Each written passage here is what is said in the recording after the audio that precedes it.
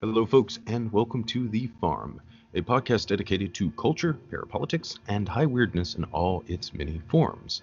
This is your host, Recluse, aka Stephen Snyder, the longtime curator of the VIII blog and author of the recently released A Special Relationship, Trump, Epstein, and the Secret History of the Anglo-American Establishment. If you like what you hear here today, be sure to check me out at visupview.blogspot.com. That's VISUPVIEW.blogspot.com. And procure a copy of the book and my other works at the Farm's official store, which is at thefarmpodcast.store. That is the Farm Podcast, all one word, .store. Also, please consider signing up for the Farm's Patreon. You get 2 additional full-length shows per month. That's between 3 and 4 hours of bonus material with exclusive gifts and content. All right, guys, after over half a year in the making, we are finally reaching the end of the Farm's World Anti-Communist League series. It's been one long, strange trip, and this has been labor of love for everyone involved. And this is the grand finale. I have the entire menagerie with me today. There's my research partner, the great Keith Allen Dennis. Keith, thank you so much for dropping by for the ending, sir. Thank you, Recluse. It's final exam day. That's awesome. Absolutely, sir. Next up is our Ukrainian specialist, the great Mas Robeson. Mas, thank you so much for all the help you've done, most especially the work that you have done editing for us. A big shout out for that. Thanks. It's been a lot of fun being a part of this. Yeah, absolutely, man. Also, we have got the Farm's resident ex-cultist, Mr. Don Diligent. Don, thank you so much for your involvement and especially all of the first-hand insights that you have shared with us on the Unification Church over the course of this series. Well, thank you for that, Recluse. Hopefully we can make our finale here a memorable one. Let's give it a go, as they say. I don't think we are going to have any problems with that, considering the material we are going to be covering today. And last but not least, John Brisson of We've Read the Documents. John, it's always a pleasure, and I'm especially glad you could make it here for today's show and the ending. Yes, definitely honored to be around such fine company and researchers, and thank you for having me back here on the farm. Absolutely, sir.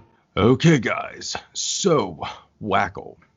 For those of you unaware, the World Anti-Communist League was effectively the visible personification of the fascist international during its heyday. It was a motley crew consisting of numerous former Nazis and former fascist collaborators, and various international drugs and arms traffickers, assorted third world dictators and quote-unquote freedom fighters, numerous former military and intelligence officers from the world over, and the inevitable cults and secret societies. It was a strange crew and a terrible one, to be sure. Up to this point, we've explored the origins of WACL, its links to the infamous Golden Lily slush fund, and the international drug trade, its involvement in Operation Condor and various pacification programs employed in Latin America during the 1970s. But now, we have reached the 1980s, which was the absolute pinnacle of WACL. So we'll start off with getting up to speed on the developments during the early part of that strange time that we know as the 1980s. Now, Don, over the course of our WACL series, we've talked about the Golden Lily Fund from time to time. You've speculated on how the gold was used to fund the Moonies and WACL. Do you still see signs in this during the 1980s that the slush fund was still around then? You know, that's a great question. Actually, thinking back to our last podcast, Keith talked briefly about the Singlob expedition, I guess we'll call it, which was a privately sponsored group that went to the Philippines looking to dig up some remains of what gold was still clearly out there for the having. But that story doesn't really serve me well in this podcast, since that was gold that was yet to be found. But I do think it's noteworthy that the Moon Organization apparently dropped a few dollars on Singlob's effort. In fact, Keith had mentioned the last time that Causa, the Mooney anti-communist group. They were present in the Philippines while Siglob was there. So the moon funding of Siglob's effort could have come directly from Bohee Pak, just to make a point here. Now, as far as what was accessible in the 1980s, in other words, what Golden Lily resources were still available at that time, I want to bring up Nobusuke Kishi again, someone who I've mentioned in previous podcasts. It's my understanding that Kishi came to possess the Marcotte Fund, or M Fund, which was part of the Golden Lily. Kishi got a hold of that from Richard Nixon right at the time that the Moon Organization was just starting to show its influence in Japan. Now, if we fast forward to the mid-19... Kishi, now in the 80s, he's a member of Moon's International Security Council, which I talked about earlier. So the question has to be asked, does Kishi still have control over a certain amount of the Golden Lily, whether it's M Fund or otherwise? Because if so, he very well could have been channeling some of those funds through the ISC to support Iran-Contra. And then, of course, there's the distinct possibility, there's a direct link between the Golden Lily and WACL, possibly being facilitated by Ryuichi Sasakawa. Now, going back to something I mentioned in our last WACL show, there's an FBI document that says the Moon Organization was responsible for 85% of WACL's funding, which, honestly speaking, I still have a hard time believing that. But if the Golden Lily is a part of Moon's largesse, shall we say, the Moonies could have simply been a conduit for the Golden Lily. So who knows then what the reality is? I mean, if Siglob, as head of WACL during Iran-Contra, had access to that Japanese gold, etc., it might actually explain a few things, if you catch my drift. Now, what else can I bring up here? Well, I think I should address the Golden Lily from a completely different angle. There's an interesting thread I've compiled where we can bring Le Cercle into the conversation here. Someone I've talked about before in our podcast is Robert B. Anderson. Anderson was the guy who set up the 176 bank accounts at the end of World War II for the distribution of the Black Eagle Trust, which is the combination or aggregate, say, of what the Nazis and the imperialist Japanese had plundered during the war. Oh, I just thought of something. Remember last podcast where I talked about Daniel Graham's Nazi arms buddy, Ernst Werner Glatt? Can you guys remember the name of his ranch? I'll just say it. It was called Black Eagle. So, Black Eagle Trust and Black Eagle Ranch. Gee, what a coincidence. Or is it? Well, even without the coincidence, what is just plain fact is that Glatt's Swiss bank account was in the exact same bank where Barbara Studley of Geomilitech had her bank account, and Siglob of WACL was working with Barbara Studley's Geomilitech. So that definitely gives us something to think about, coincidence or not, as far as the Golden Lily is concerned. Now, getting back to Robert B. Anderson. By 1983, he was heading up the Mooney Front, the Global Economic Action Institute. Boy, I just love that name. The only word missing is political. Let me give it a try. The Global Political Economic Action Institute. Oh yeah, that's much better. I'm sorry. Let me get more serious here. I just have to wonder if Anderson, who's so closely tied to the Golden Lily, is there any way that we can connect the Golden Lily to Iran-Contra through the Moonies themselves? Now, before I speculate on that, one other thing I think we need to review is that Julian Amory, who headed up the sister branch of the Global Economic Action Institute in Britain, he became head of Le Cercle in 1985, which is right in our timeline here. So that means we have a Mooney-Le Cercle connection with a potential Golden Lily element to it. And when I looked up all the participants in this institute, I found some very familiar names. The Trilateral Commission, for one. Then there's the Third Reich-influenced Bank for International Settlements. And then there's the International Monetary Fund. And here comes a good one. The Jean Monnet Foundation. That's a direct Le Cercle link right there. Monet being a very early member of Le Cercle. So after seeing all these names, it just made me think that much more that the Golden Lily most likely is being utilized by this Mooney Front group. In fact, in the classified document, the classified document I looked at, an item for discussion at one of these conferences, one of these Economic Institute conferences, was on the topic of gold. I mean, you can't get much closer to the Golden Lily than that, can you?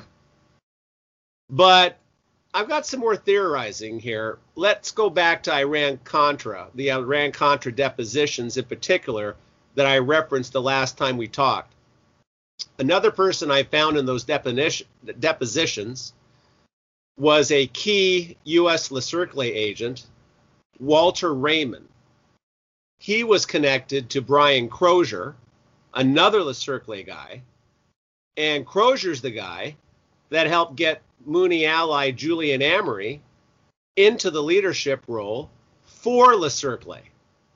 So as I went through Walter Raymond's deposition and then did some further research on Crozier, I found out that, and I think I discovered this a few years ago, but it didn't really hit me until recently. So it appears Crozier set up a fund to support the Contras that might connect over to Amory and then by extension over to the Mooney Economic Front. And this fund of Crozier's was called the International Freedom Fund Establishment. And, even though most of that money, the research shows that most of that money went to support NATO-related interests, that's what I found. The research also shows that part of Crozier's fund definitely went to the Contras. And the Heritage Foundation, that's where this money originated from. In other words, there was this circuitous route the money traveled to get to the Contras. The Heritage Foundation over the Atlantic to Crozier, and then making its way back across the Atlantic down to Latin America somehow. And the money transfer started as early as 1982. Now, when I hear Heritage Foundation... Don, just to add into that for a second too, I don't know if you're familiar with it, but there was a great work called In the Public Trust by Gerald James, who was an official at the Astra Fireworks Company, which was eventually turned into an arms manufacturer during the 1980s in Thatcher's UK. And effectively, this company became involved in supplying arms to, I think it was eventually Iraq, as kind of an offshoot of the Iran-Iraq war, which was a big part of the Iran-Contra scandal over here. But anyway, James had implicated Crozier, but especially Jonathan Aikens, I believe, who was later WACL chairman in the early 90s before his own fall from grace. But yeah, there already was also this sort of component from that end as well of their involvement in the arms trafficking aspect of the what we would now think of as the Iran-Contra scandal. So it's definitely an interesting component to that. Oh, yeah. I mean, this is quite a web. I mean, when you get right down to it. So I'm not surprised at all what you're saying. It hasn't come up on my radar, but yeah, I'm with you here. So anyway, it's interesting. When I saw Heritage Foundation and then I saw 1982, then I started to wonder immediately about ex-Mooney Michael Warder. Warder officially left the Moonies in 1979, but very soon after, he's got a job at the Heritage Foundation where, if I could say, ex-Mooney Gary Jarman already had an office, and Warder became the director of administration at Heritage from 1980 to 1983. So I suppose, as far as Brian Crozier's operation goes, Warder could have been in the loop. I also found a document, albeit from 1987, which is still in our general timeline here, you know, the Iran-Contra window, in other words. This document shows that the Heritage Foundation had a working relationship with the Global Economic Action Institute, the Mooney Front organization.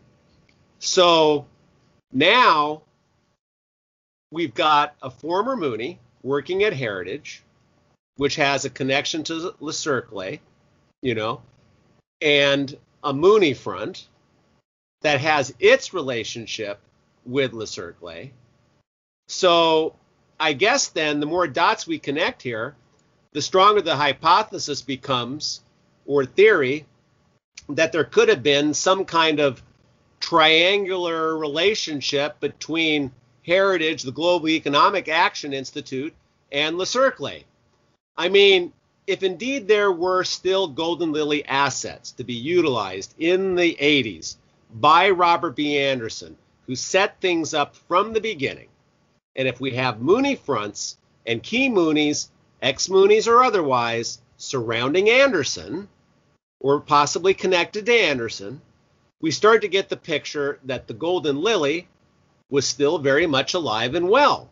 Therefore, we have to hold on to the distinct possibility that the Golden Lily, through all the different scenarios I've outlined here, the Moon organization could very well have been a conduit for Golden Lily funds to be used to support the Iran-Contra operation. We just can't dismiss it, really. And I want to say one more thing about Warder. It has never been confirmed if Michael Warder made a clean break from the Moonies or not, at least in the beginning anyway. By the time he got settled into his job at the Rockford Institute in Illinois, he was clearly in opposition to what Moon was doing by then. But those years at Heritage are still a question mark. And the great Russ Ballant, who has done the best research on Michael Warder that I've seen, from what I could read in between the lines, Ballant was not totally convinced that Warder's work with Heritage wasn't connected to Moon somehow. And once again, it's one of those things that we'll probably never know for sure, one way or the other. And just one more thing on Warder that will interest Moss. I was surprised to see just how many times the Ukrainian Weekly, throughout the 80s, even into the 90s, the Ukrainian Weekly published a number of articles authored by Warder. It's just one more little connection to the ABN network. It's kind of interesting, right, Moss? Oh, yeah, definitely. Yeah. So before I finish up here, excuse me, I'm going to read a couple of short things out of Bo Hi Pak's autobiography, and then something that Sun Myung Moon said in a speech. These three excerpts, they truly help support my theorizing here, whether we're talking about Golden Lily or not, okay?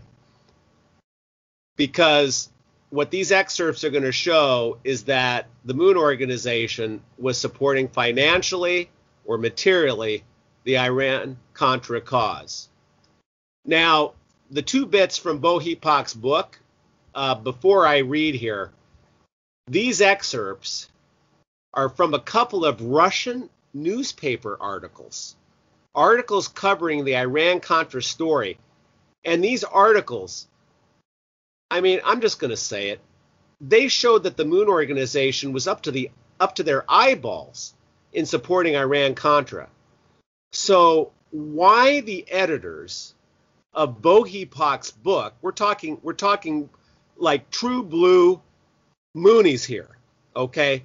Why did true blue Moonies editing Bo Hi Pak's book, why would they allow these articles to go into the book in the first place? I mean, it's beyond me. I have no idea if Bo Hi Pak signed off on this. Meaning, did he actually give permission to include these articles in the book? Whatever the reality is, those excerpts are there. And I'm going to read them. This is a great way for me to finish my answer here, guys, or to start concluding my answer. So the first article is from the Izvestia. Bad Russian accent, but whatever. And it's dated August 25th, 1984, and it reads as follows, quote, "Secret notes from American intelligence officers fell into the hands of the Washington Post political observer Jay Anderson that tell in black and white of the important role which Reverend Moon plays in the organization of the struggle against the insurgent movements in Central America.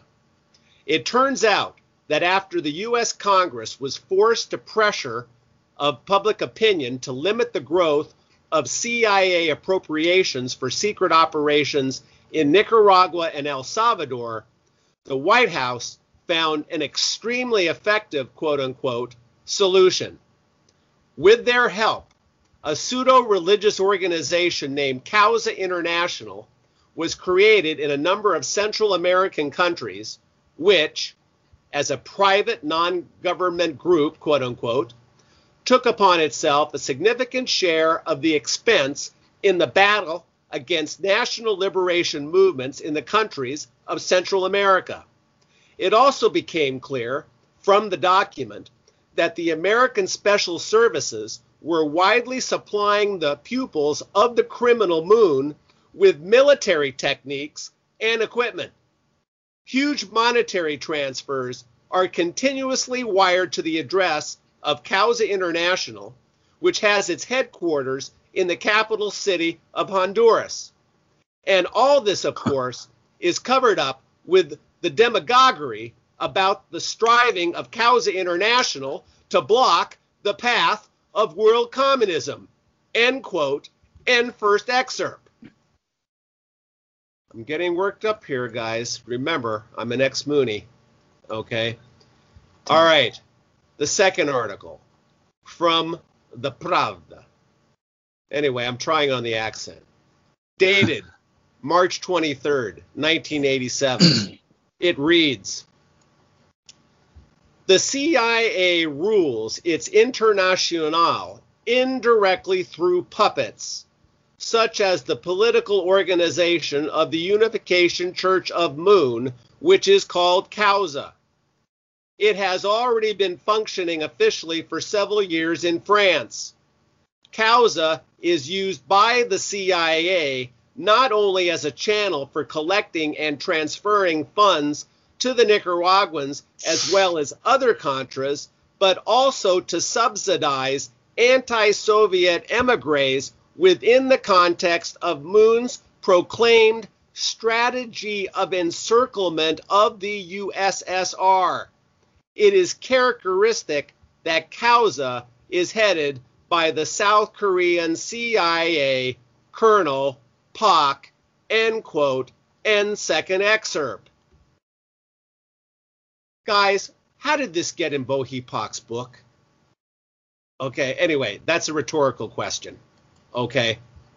All right, last but not least, here's what Mr. Moon, King Moon, said on his birthday in 1991 with, you guessed it, Bo-Hee Pak translating. Here it goes. Quote, so Reagan reigned this country for 8 years with the Reagan Doctrine. But who is the author of the Reagan Doctrine? SDI, commonly known as the Star Wars program, was not widely supported by Reagan and others in government. General Daniel Graham, the founder of SDI, came to father, that means Sun Myung Moon, okay? The founder of SDI came to father and asked him for support, saying it was a crucial program for the nation's security. Father pledged his support. SDI was promoted, and finally the Defense Department and the White House became convinced it was a good idea. 3 weeks later, Reagan announced in the State of the Union message that SDI would become part of the National Defense Program. If SDI was not created at that time, the existence of the Patriot missile would be impossible. The Patriot is an offspring of the SDI program. American people today know how valuable that program is. They say, quote, thank God for SDI. Thank God for Reverend Moon. Furthermore, this is still Moon talking on his birthday. Furthermore, Nicaragua was one communist nation which connected North and South America. Even though Cuba is communist, it is an island. Nicaragua is strategically located on the mainland. Father was in prison, but at that time said Nicaragua must be abandoned. The freedom fighters must be supported. U.S. Congress abandoned the project. They didn't want to give any money to the freedom fighters. So the Washington Times, excuse me, made a special editorial on the front page. You never see front page editorials, but it was published. Many people sent money and letters to Congress and the Senate. The leaders were shaken, and they knew they had to pass the resolution for support that had already been sent to the trash can. They decided that instead of $14 million, they would send $27 million.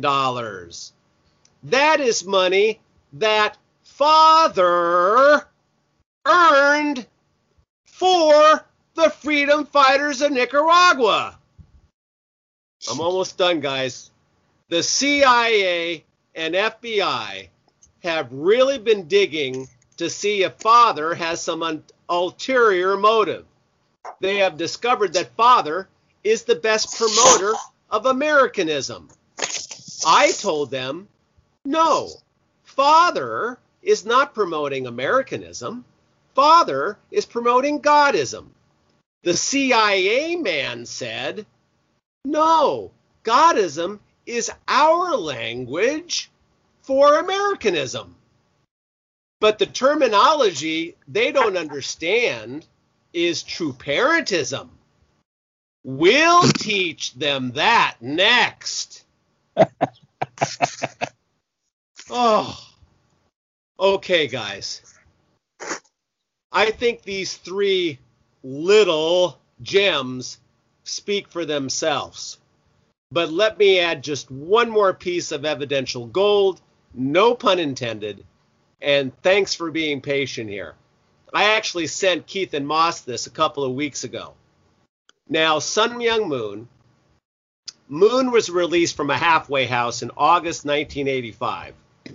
That coming after a year or so at Danbury Prison for tax crimes, etc. Now, right after Moon's release, there was this homecoming celebration at Moon's estate in New York. And Bo-Hee Pak was doing the translating for Moon in front of all the Mooney faithful. But during that gathering, Bo-Hee Pak presents Moon this caricature where Moon is portrayed as Rambo. It's a picture. It's a piece of art. And Bo-Hee Pak called it Moonbo. Moonbo. Yeah. And there's Moon carrying this missile a la Sylvester Stallone. Sorry, guys. Right. I get angry, but just let me keep going. You get the picture. But here's the crazy thing, or maybe it's not so crazy. This is right at the time that the private military supply operation for Iran-Contra was getting into high gear. And here's Moon carrying this missile. But here's where it gets crazier. There really was a Rambo that helped the Contras. But it was an organization. It was called the Restore a More Benevolent World Order. How about that for a name? And it was nicknamed the Rambo Coalition, a coalition of secular groups involved in financing various freedom revolutions, quote unquote, or counterinsurgency operations, which was what was going on with the Contras. And when you look at the coalition members, it reads like a who's who of people and organizations that were connected to the Moonies. I mean, come on. Keith and Moss, you saw what I sent you. That was just in your face, right? Yeah, I mean, it looks like a movie poster. And I think that the Rambo Coalition is kind of also a pun off of Jesse Jackson's Rainbow Coalition. Kind of like the answer to that.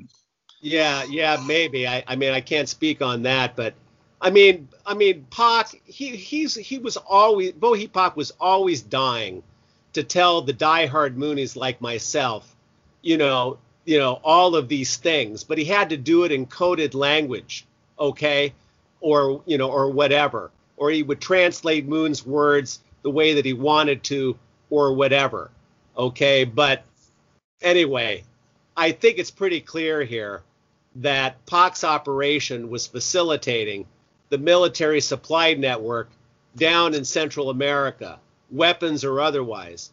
I mean, what else can we think, right?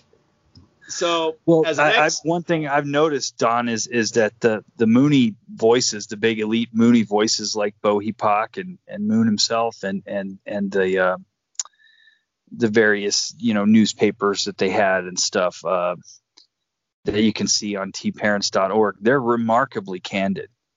They really just feel like, this is what we did. We're doing it. It's just, I don't know.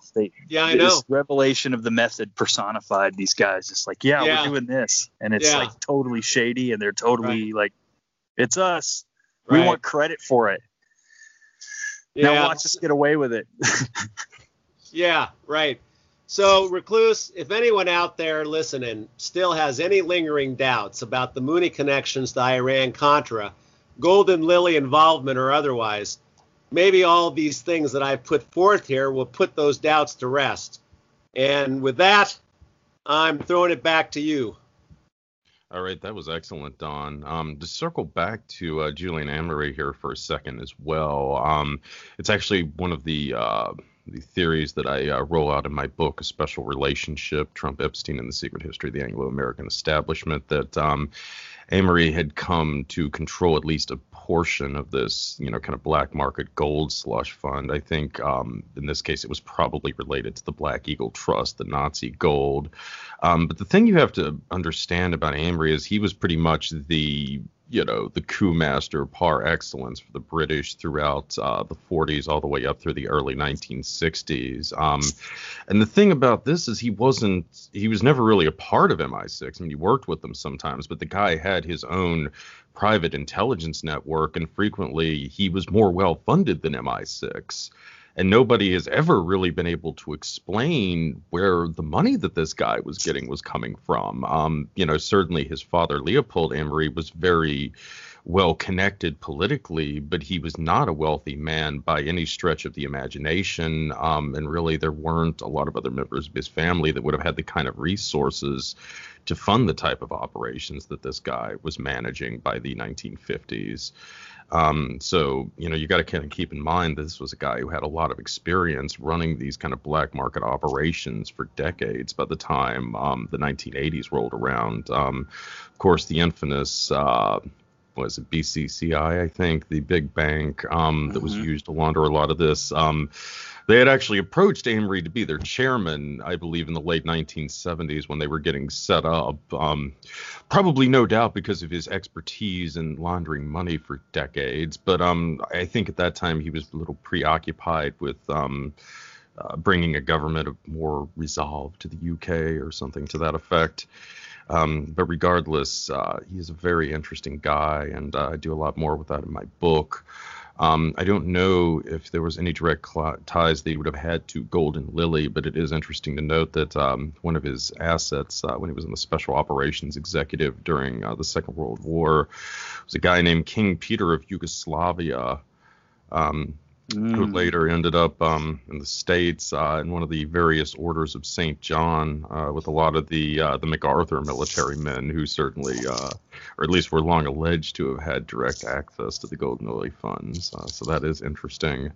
And yes, King Peter and Amory continued their association after the war. King Peter actually loaned Amory, I think it was his Rolls Royce or something like that when he was campaigning for the first time for Parliament.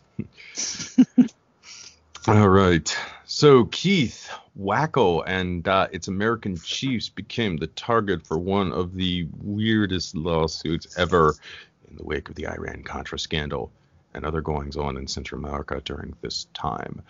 Tell us about the Christic Institute and their secret team allegations. Yeah, I will. Let's get weird.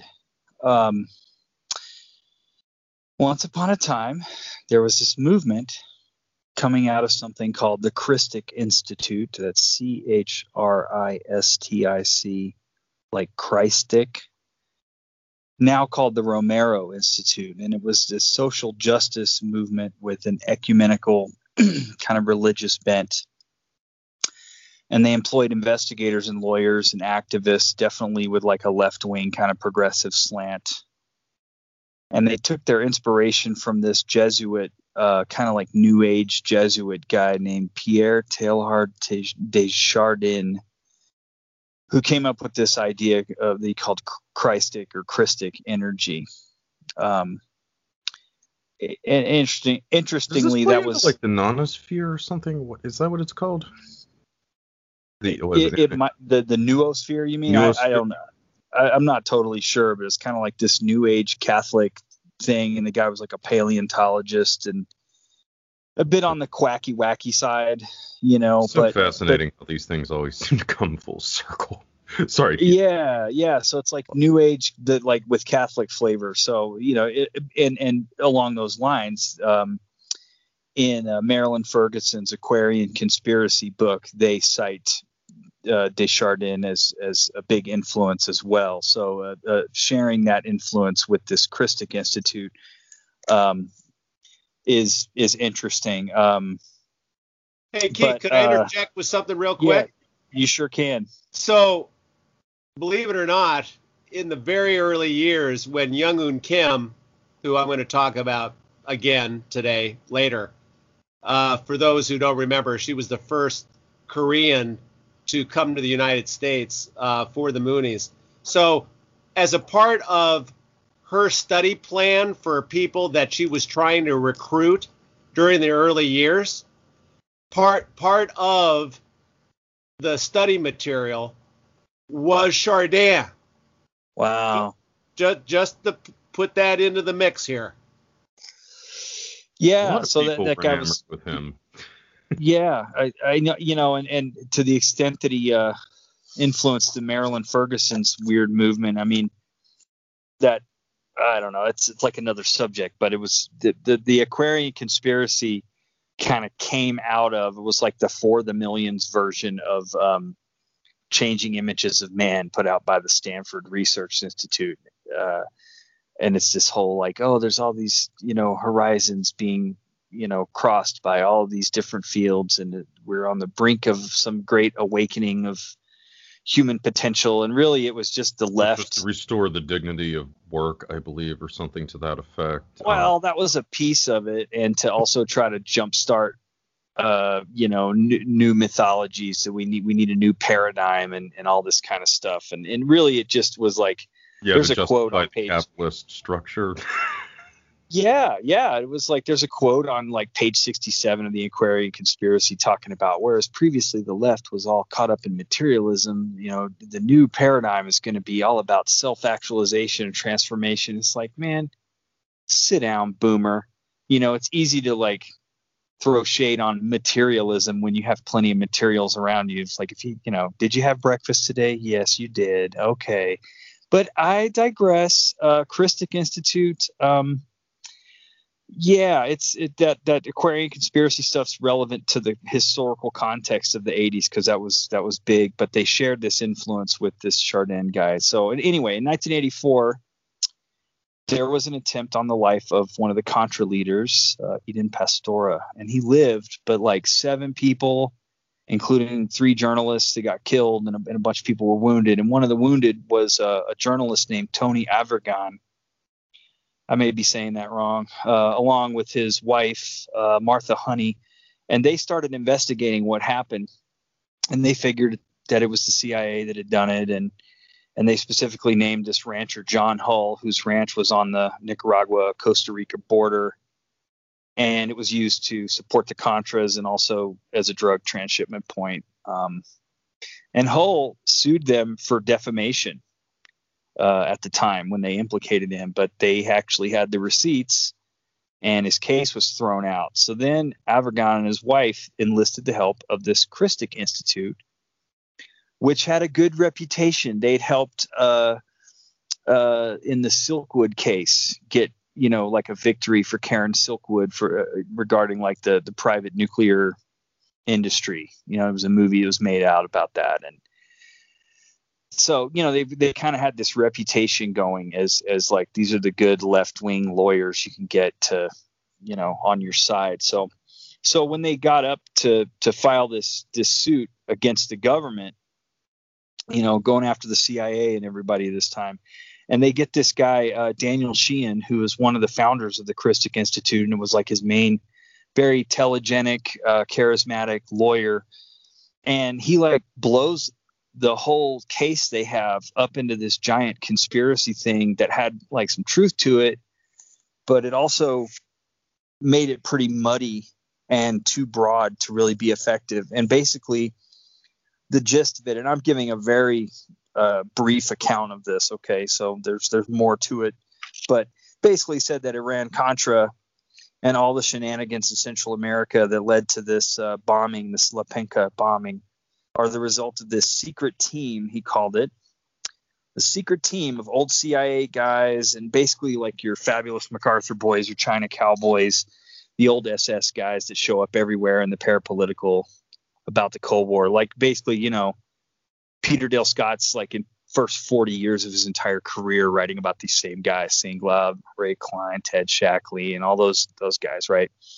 And there's a lot of fire under that smoke, but there's also a lot of smoke. And a lot of Sheehan's allegations came out of that parapolitical literature at the time. And also he had as informants a couple of allegedly disgruntled former CIA agents, but he's like also talking with Ed Wilson, who, this guy was implicated in like selling arms to Gaddafi in the 70s, and he's in that Nugan hand thing. It's like off the subject. This is such a huge basket of topics. But anyway, he's another former Intel guy and probably not the best guy to go to for straight information.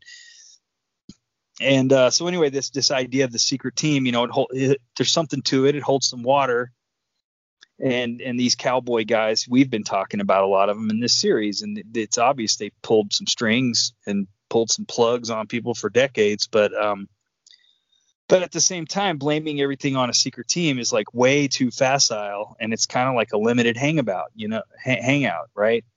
Like, what about the whole systems that those secret team people were part of? I mean, they're cowboys, sure, but like, are they just off the rails all the time with no consequences, or are they really just tools of American foreign policy working within that system, even if at a plausibly deniable distance? The powers that be do know how to get rid of people. I mean, if they were really that far off the res, So, like, what about Gladio? What about the Vatican and the P2 Lodge? What about the Unification Church, or the World Anti-Communist League?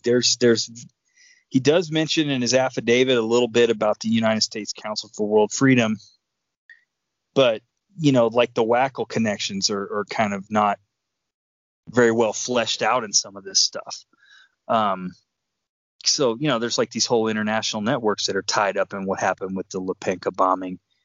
And they matter every bit as much as this little cadre of secret operators, right? Once again, Lee Harvey Oswald and Limited Hangout have the same initials. But anyway, so but then you dig a little deeper, and the whole idea of this secret team, it originally came from an Air Force officer, Fletcher Prouty, who published a book with that same name in the title. And his basic thesis, this was in the 70s, secret cadre of old cowboys who kind of ran the world through their spooky connections and propaganda and assassinations. And Prouty would go on to get really cozy with the Liberty Lobby and the Institute for Historical Review. And then in the 70s, the Liberty Lobby also got cozy with the Lyndon LaRouche outfit during that time. And LaRouche's outfit and the Liberty Lobby were reaching out to and feeding information to Daniel Sheehan when he was developing his case. And by filling it with all this stuff that might have been a good side argument to make, but was kind of a field of the actual, subject, Sheehan wound up torpedoing this whole lawsuit. And this is one of these cases where, like, the Costa Rica people literally were ready to extradite or like indict CIA agents and extradite them to the United States, which is not something that happened all the time. So there was like a lot of meat on that bone, and it could have gone very differently. But instead, it was like, let's make it into this big grand conspiracy theory. And not only did they lose, but they went on the hook for like $1 million in damages and penalties for bringing a sloppy, frivolous lawsuit.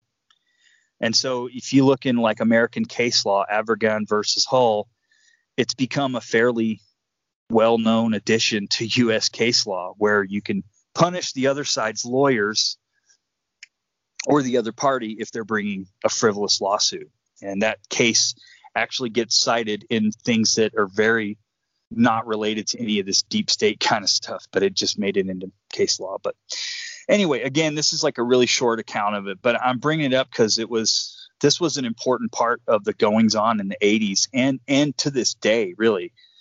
So Chip Burleigh is an accomplished researcher from Political Research Associates, and he spent a lot of time looking into how much Sheehan really was influenced by the likes of like the Liberty Lobby and the LaRouche people.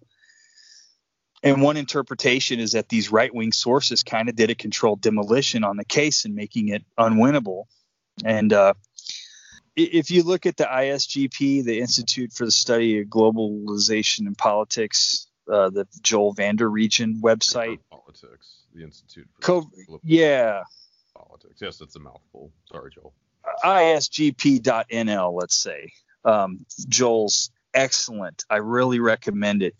The Cult of National Security Trolls. Should just Google that article. And Joel Vander Regen's talking about Sheehan being Rockefeller funded and talks about him getting money from George Soros in later years and being involved with Gorbachev's, some kind of like think tank to discover the new paradigm. We're back to that new age, new paradigm garbage. Yeah, it talks about him getting money from George Soros and from the New World Foundation in the 1980s at a time when actually Hillary Clinton, of all people, was part of it. It's just really weird. And Sheehan, meanwhile, had gone to bat, apparently successfully, for Scientology in the 70s. And like he won some case on their behalf, and then he ducks out and goes into this monastery and becomes like a Jesuit, which is just weird. And he pops back up again in the 80s with this New Agey Christic Institute, and then uses it to torpedo this big case that had the potential to really stick. And according to Avergon, Sheehan basically sacrificed his client's case on the altar of his own ego or his agenda. I don't know. It's a really weird story, but it apparently cost Singlob some money.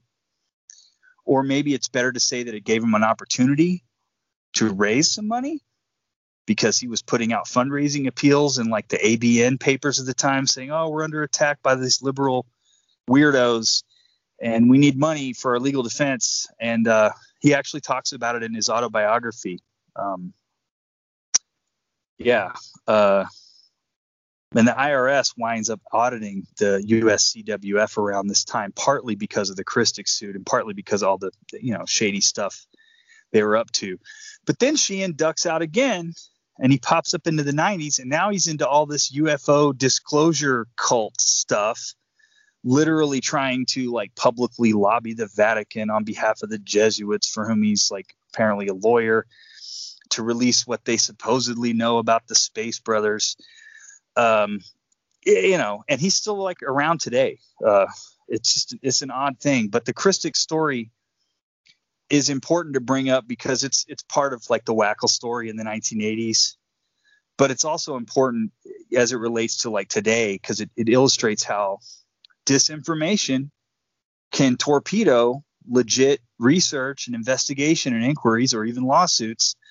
Or as the Agenter Press guys might have said, to toxify or intoxicate them with this like poison cray pill. And it also shows how these deep state factions can compete with each other through these operatives of like lawyers and propagandists. And that stuff is really relevant today in the age of like the post Pizzagate world that we're in, and Illuminati conspiracies and Jewish conspiracies and all these things that can throw people off of like real stories. But it was influential at the time. There's like a book called The Iran-Contra Connection by some pretty good heavy hitters, Jane Hunter, Jonathan Marshall, and Peter Dale Scott. And it came out on the heels of the Christic lawsuit. And the subtitle was Secret Teams and Covert Operations in the Reagan Era. So you can see how like it's stuck, and it's kind of like the poison pill dragging it down. But it dovetailed nicely with the kind of stuff Peter Dale Scott had been writing about for years at that point, like I said. I mean, I saw a thing in the Globe tabloid the other day, and it was just basically neo-Nazis organized the January 6th Capitol putsch. And it's like, it's the same kind of thing. Like, oh, okay, I think there were some Nazis there, but are they the ones that really put it all together? Or are we just going to like shift the blame onto I don't know. It's interesting. My point is, if you've got what you think is like a strong legal case to go after the deep state, and some like Michael Avenatti or Al Sharpton shows up and says, I'll take your case pro bono, you might want to think twice. There you go. That's my little rant about the Christic Institute lawsuit. No, that was great, man. That was that was quite fascinating, and definitely puts like some interesting perspectives on the alleged opposition, quote unquote.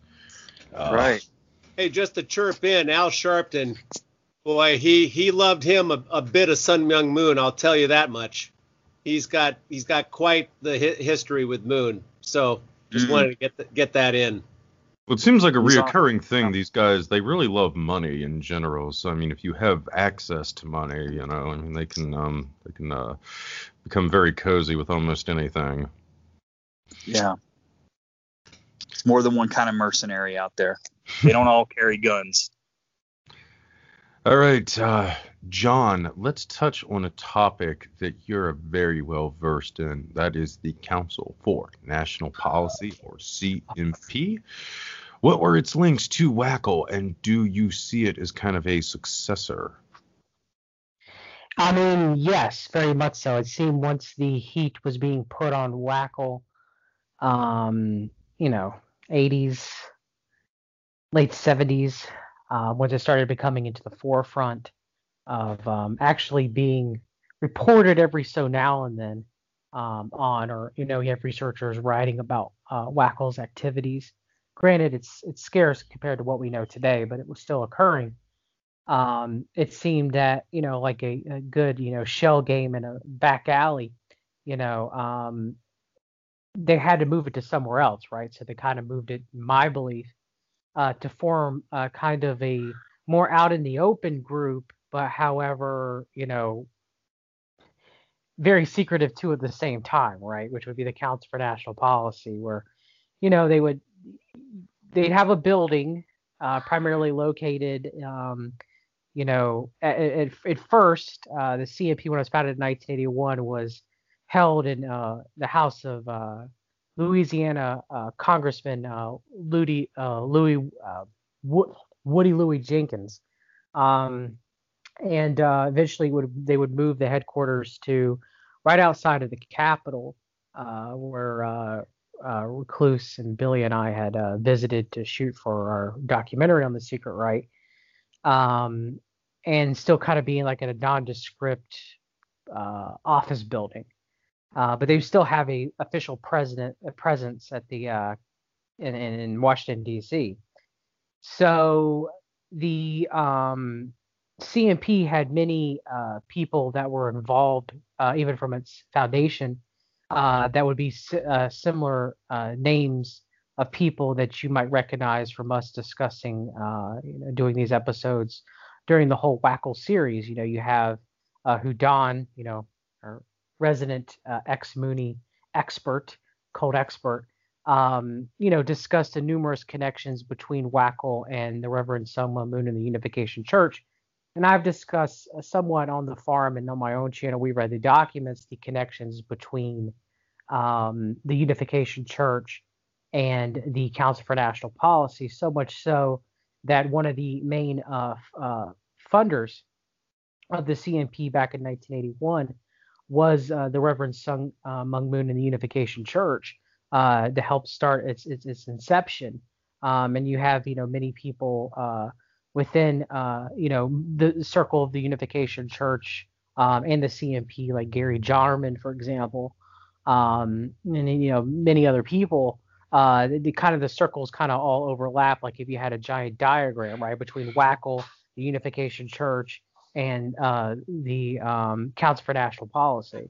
Now, Keith was able to help me get some documents from some of Larry McDonald's papers, a former congressman from Georgia, and he, of course, was a major member within WACL, and was also a founding member, now we know, of the Council for National Policy, was also a founding financier of the CNP. Of course, both him and Major General John K. Singlaub, who's a former member of the OSS, a founding member of the Central Intelligence Agency. He was also a founding member, too, of the Council for National Policy. Of course, the Western Goals Foundation was started by Larry McDonald and Major General John K. Singlaub. And of course, if we're going to talk about lobbying for the Iran-Contra affair, which we've discussed, on this episode and many episodes previously beforehand, a lot of that funding did come from Council for National Policy meetings. A lot of that funding came from John K. Singlaub for the Contras. A lot of the funding came from Oliver North, who's got his own connections to WACL, which you discussed. Also, going to CNP meetings and lobbying for funds and giving policy briefings to the CNP, which would later be given to Ronald Reagan, all in the guise of quote unquote fighting communism. So yes, Ronald Reagan was receiving national security briefings from the Council for National Policy meetings, some that he did attend while president. Some he was not able to attend while president. We know that from the Morton C. Blackwell papers and the Reagan Library that are on the internet, which you can go look them up and see. I mean, pretty much a majority of the American side of WACL, a lot of it was CMP members and influence from the Council for National Policy too as well, and that later, morphed into, the CMP that we know today. I mean, we talked about Roger Pearson. Roger Pearson got his funding from the Pioneer Fund. The Pioneer Fund, was started by Tom Ellis, the second president of the CMP in 1982, as well as my senator from North Carolina, Jesse Helms, who, of course, is involved in the Iran-Contra affair, the Latin American death squads as well, major involvement as a financier and controlling ops and everything with Oliver North. And so, like, when does it end, right? Like, how are these people all not connected with one another? It's one and the same. It's a continuation of the project, in my opinion. Can I jump in there real quick, Yes, Mr. Brisson? Yes, of course. Yes. Those papers, what a doozy, right? So one of the things you're talking about, Larry McDonald and all his connections into all this, and starting Western Goals, which we talked about in the last episode, and being a really important part present at the creation and writing some of the bigger, higher end checks, to get the CMP off the ground in 1981. And he's like a John Birch Society chief, and then shortly thereafter takes over the whole John Birch Society. So it's like, this is the John down, yeah. Along with like Western Goals Foundation as well, which was effectively a private intelligence network, and had a sister organization in the UK that had a lot of bits of Brian Crozier. Is that how it's pronounced? Yeah. Crozier or whatever. Crozier, yes, linked into that. So, to kind of put that in perspective, I mean, the same guys over in the UK were doing the same kind of stuff that their American counterparts were up to here. I don't want to take away from what you're saying or interrupt you too much, because I talk plenty in these things. But that the fact that this new right organizer who's like setting up the U.S. WACL branch, present at the creation of CMP, is like the head of the John Birch Society at the same time. It's significant. Yeah, well, around the same time. I think he became president of the John Birch Society in 1982 when the CMP was founded in 1981. But yes, it was before his death in 1983. The fall of 1983, Larry McDonald, when he went down with the Korean Airlines 007 jet, Soviet Union supposedly shot down.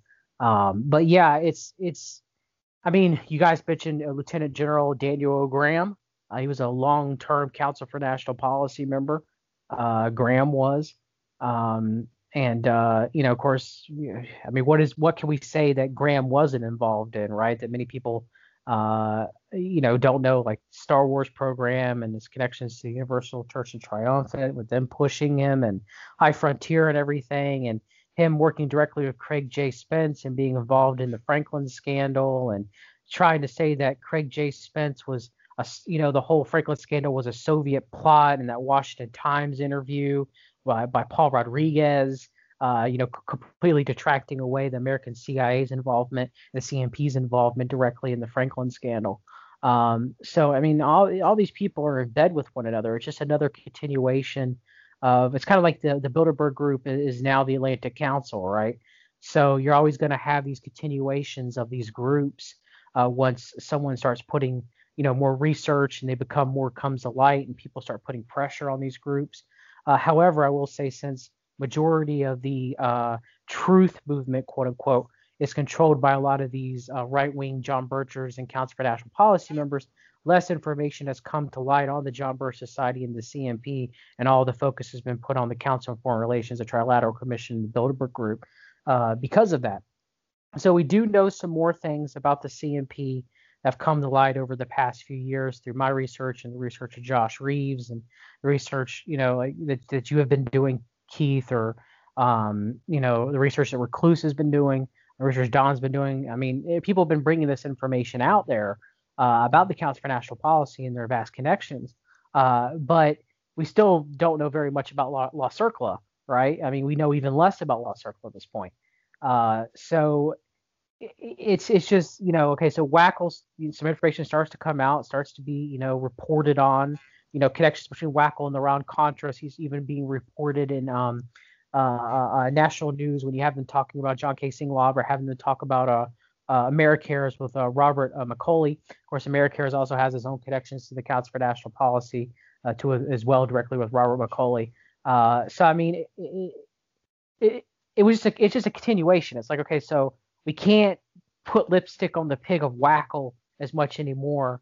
So now we're the Council for National Policy, and now we're a 501c3, but we also have a 501c4 CMP action, and we're able to lobby the government, and we're doing it more official, and it's done down directly on the streets of D.C.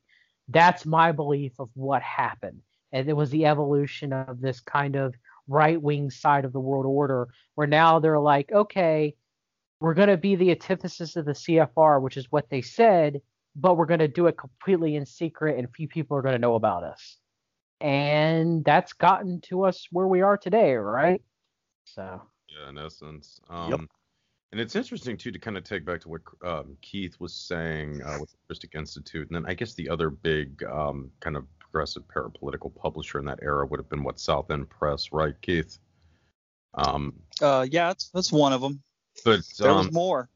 It's kind of interesting, though, when you look at, the groups that they really had singled out in that era were the American Security Council and WACL, who up to that point had really avoided a lot of criticism, prior to the 1980s. I mean, with the ASC, I mean, I think the only really lengthy account of it outside of Peter Dale Scott might have been in Power on the Right by William Turner in 1970. It just, wasn't really addressed a lot.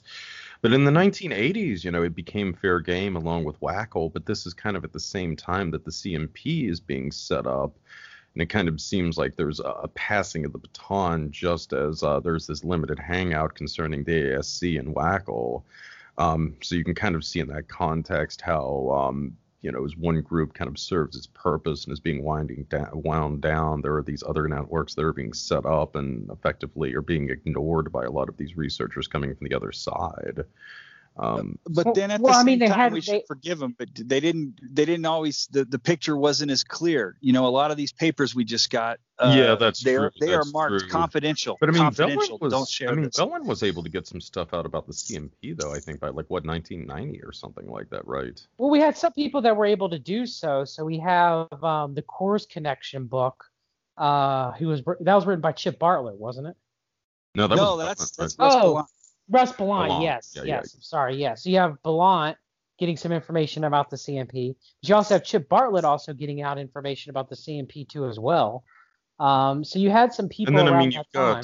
You've got David Teacher, bless his heart, who was trying to get his book on LeSueur Cow published, in 93 or 94. And I mean, nobody was willing to touch it. I mean, from what I understand, Lobster wouldn't even, help put it out or anything like that. So, there were some people who had good information on this stuff who were trying to get it out there. And they're just, even the alternative media didn't want to put it out. Yeah, you're right. And I mean, look, we can discuss Bill Cooper again and him being a part of that nexus too, but he at least tried to expose a Liberty lobby, That's something. Liberty lobby with Willis Carto had connections to the John Birch Society and the CMP too as well.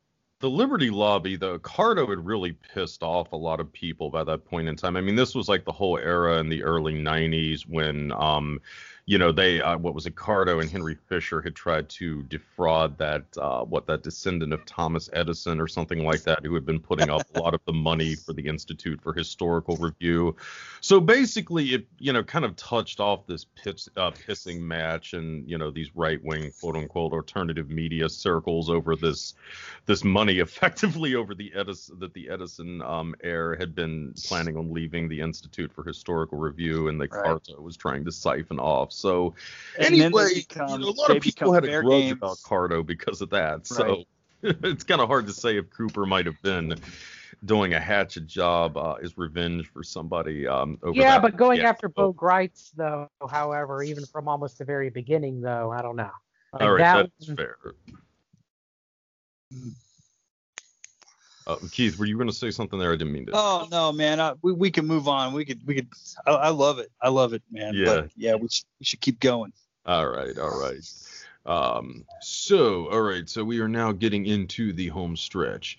To wrap up, I want to give each one of you a chance to address the legacy of WACL and why it is still relevant in the 21st century. So this is the John Galt moment for each one of you guys. All right. All right. So, Moss, let us start with you, sir. What are your thoughts on the legacy of WACL?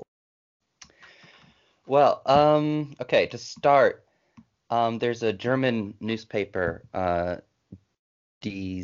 Die Zeit, I think it means the Times. About just over a week ago, they published an article on this growing international neo-Nazi network that they dubbed the Brown International. And there's one of the groups involved in this informal Brown International is the neo-Nazi Azov movement.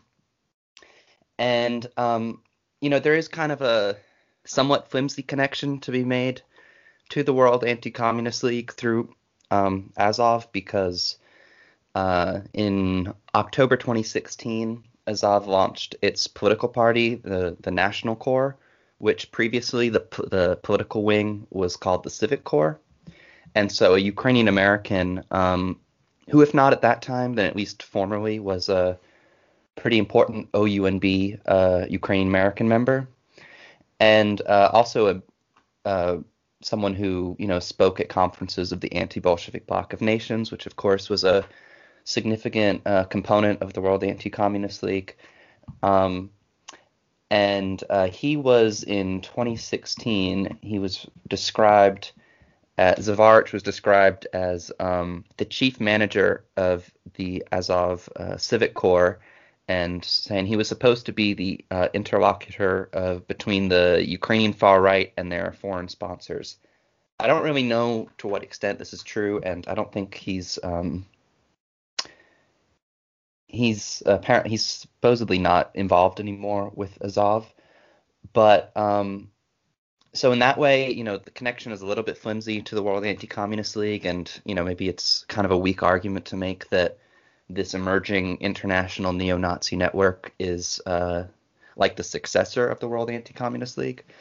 But Alfred Rosenberg, who I think I was talking about in the first episode of this series on the Anti-Bolshevik Bloc of Nations, or ABN, that he was he was kind of he was a big ideologue behind Hitler. And when Hitler first went to prison after the beer hall putsch,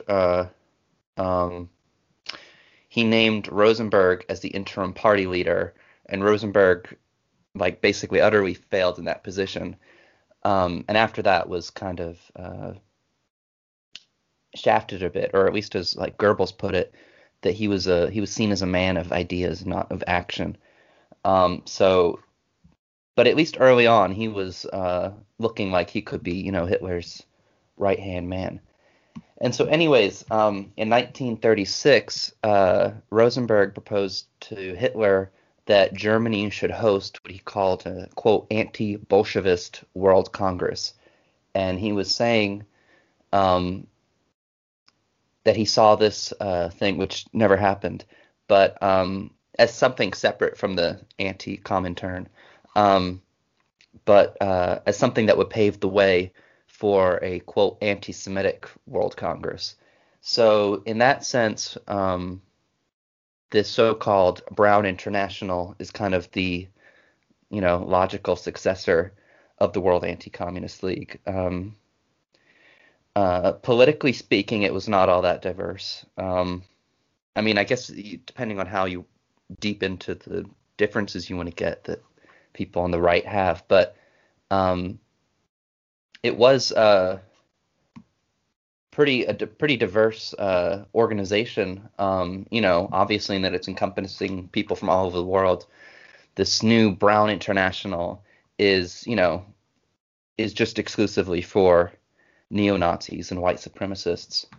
But anyways, this guy Zavarich, in 1993, he co-founded something called the Congress of Ukrainian Nationalists, with Slava Stetsko, who's the wife and at that point the widow of Yaroslav Stetsko, who was the leader for life in turn of the anti-Bolshevik bloc of nations.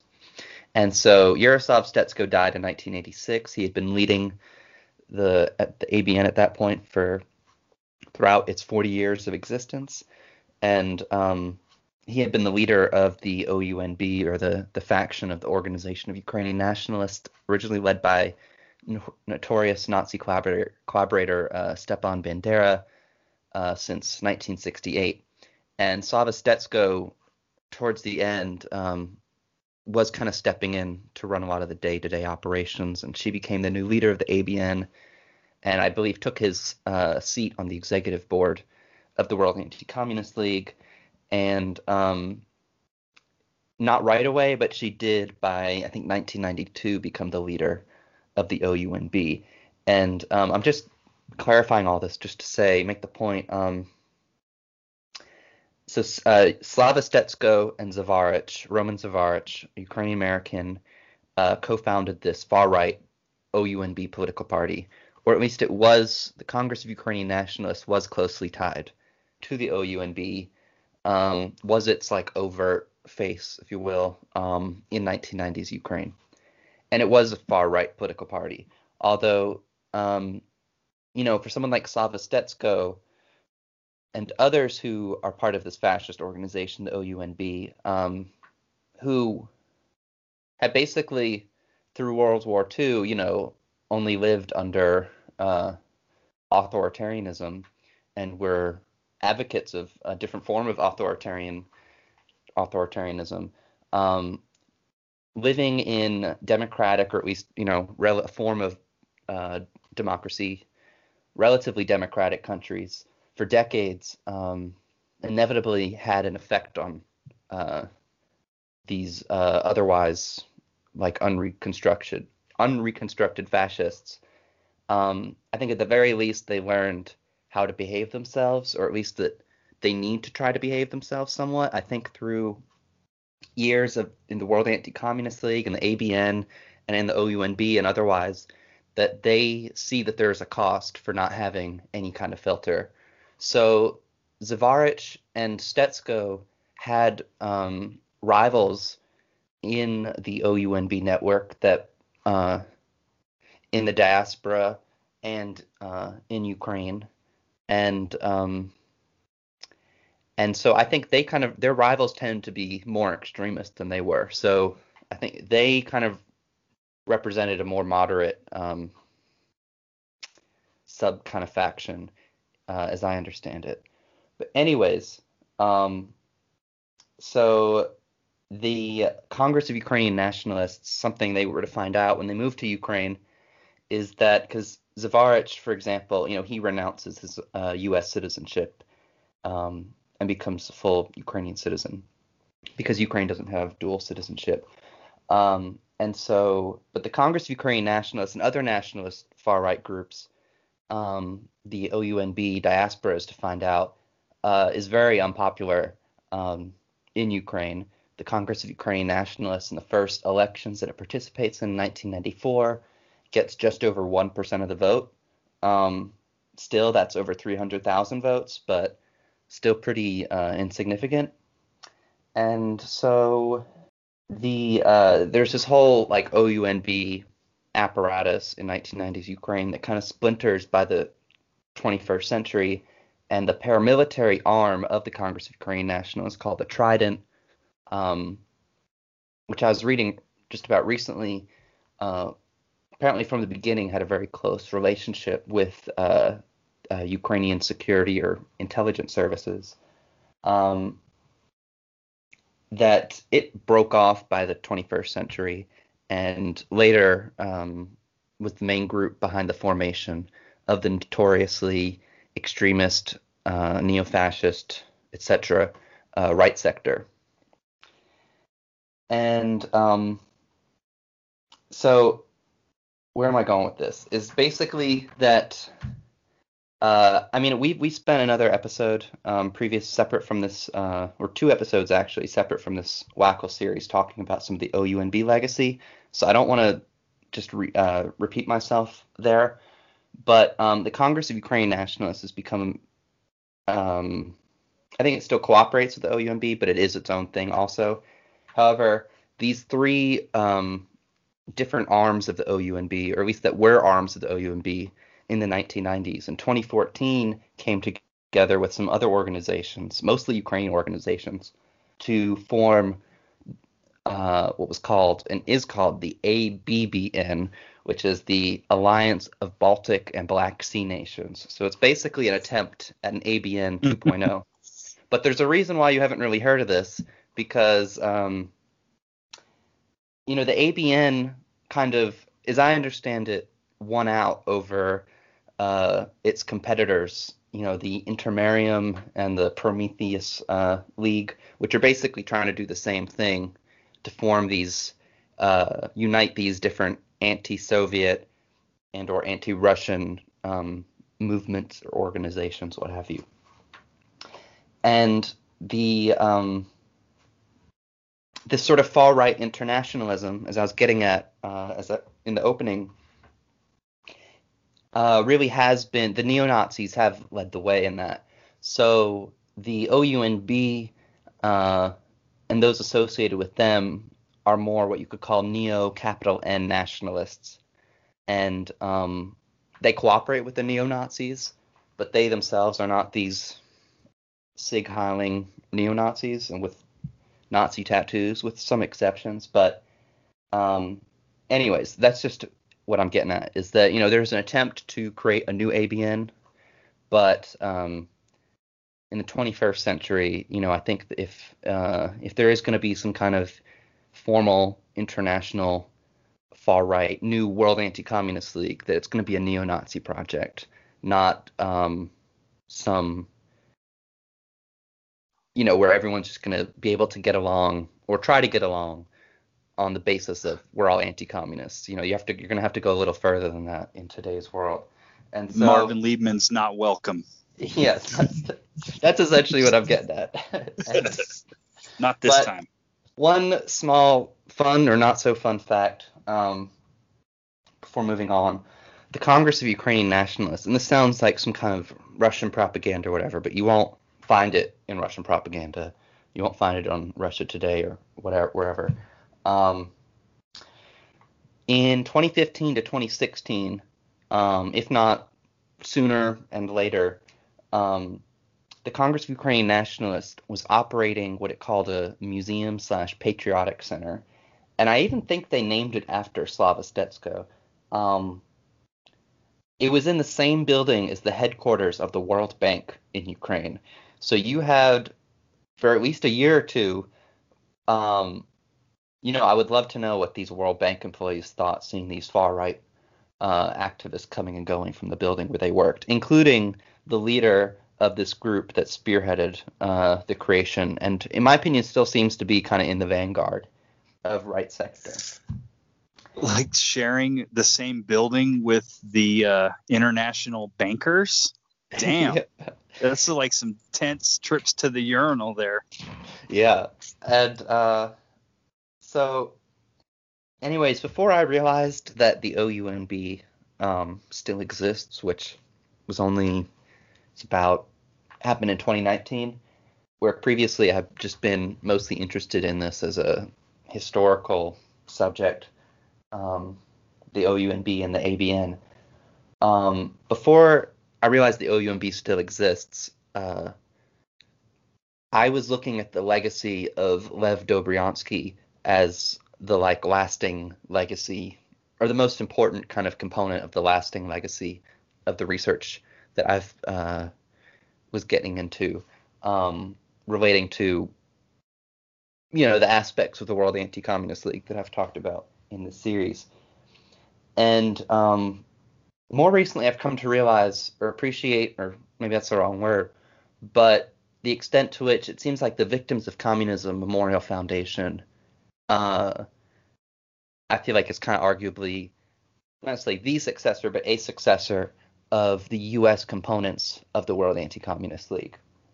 Because, well, to start, it was co-founded by Zbigniew Brzezinski, for one thing, but two, more importantly, Lev Dobryansky and Lee Edwards, who were, of course, both in the leadership positions of the American Council for World Freedom, and among other things. Just always two very important people who have been listening to this whole series by now will know both of those names well. But who also, I just realized, John Singlaub. Okay, John Singlaub turns 100 years old this year.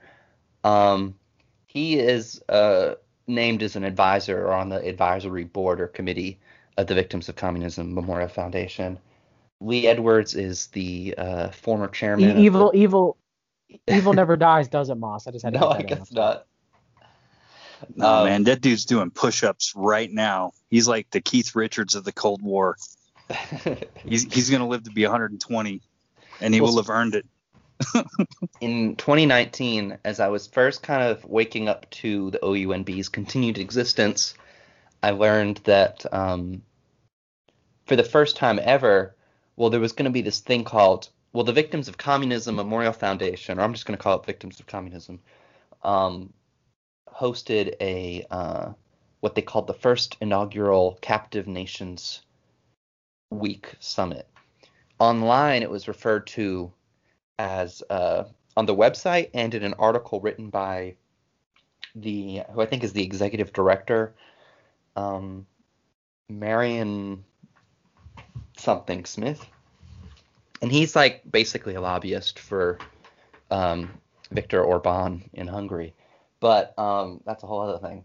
So I went to this inaugural Captive Nations Week Summit, also referred to as the Captive Nations Coalition Summit, which you'll see why I'm bringing that up, making that distinction in a moment. Paula Dobryansky spoke. I was sitting behind Lee Edwards, and I tapped him on the shoulder, and I asked if I could ask him afterwards about Lev Dobryansky, and he seemed a little maybe surprised that someone would ask him about Lev Dobryansky, but like he seemed. You're not supposed to know who that is. Yeah, I think he was bullshitting me, but he was like, yes, of course, kind of. And then he and Paula Dobryansky both left before the event ended, and so I didn't get a chance. I was hoping to make it back in 2020. Of course, for obvious reasons, that didn't happen, and it was a Zoom webinar. And so basically, okay, so one other thing.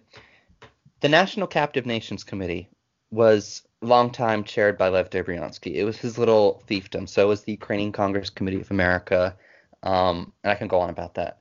But the Victims of Communism linked to the Heritage Foundation both seem to have really inherited, resumed the work, carry on the work of the National Captive Nations Committee. For one thing, a vice chairman of Victims of Communism died last year in January. His name was Matthew Ryan. Okay, no, actually, I thought I had it in front of me. If I don't, but basically, someone in the Ukrainian Weekly, the main English language Ukrainian American newspaper that Don mentioned earlier, and we've mentioned a number of times throughout this series, published a column that was critical of Dobryansky and referred to him as firmly in the grip of the OUNB. And so this guy who, if he was not already with the Heritage Foundation of Victims of Communism, soon would, and he then became at one point he was the director of Dobryansky's National Captive Nations Committee. And I think even Lee Edwards was like the secretary too. But so this guy Matthew Ryans writes back to the Ukrainian Weekly like, what's wrong with the OUNB? And whereas, most people in DC who may rub shoulders with these OUNB types do not acknowledge the existence of the OUNB. So to me, that said something. But, and there's still links, which I don't need to get into, to the Heritage Foundation and basically this right wing of the foreign policy establishment, including Herman Perchner of the American Foreign Policy Council, who is a old circle member of CNP and on the board of governors, according to the last leak of the rosters, which was I think 2018 maybe. But anyways, so again, Captive Nations Coalition. That was 2019. 2020, I want to say October, just before the election, the new iteration, the fourth iteration, is it, of the the Committee for Present Danger China, which is, as I understand it, spearheaded by Steve Bannon, and Frank Gaffney, who's got this Islamophobic think tank, the Center for Security Policy.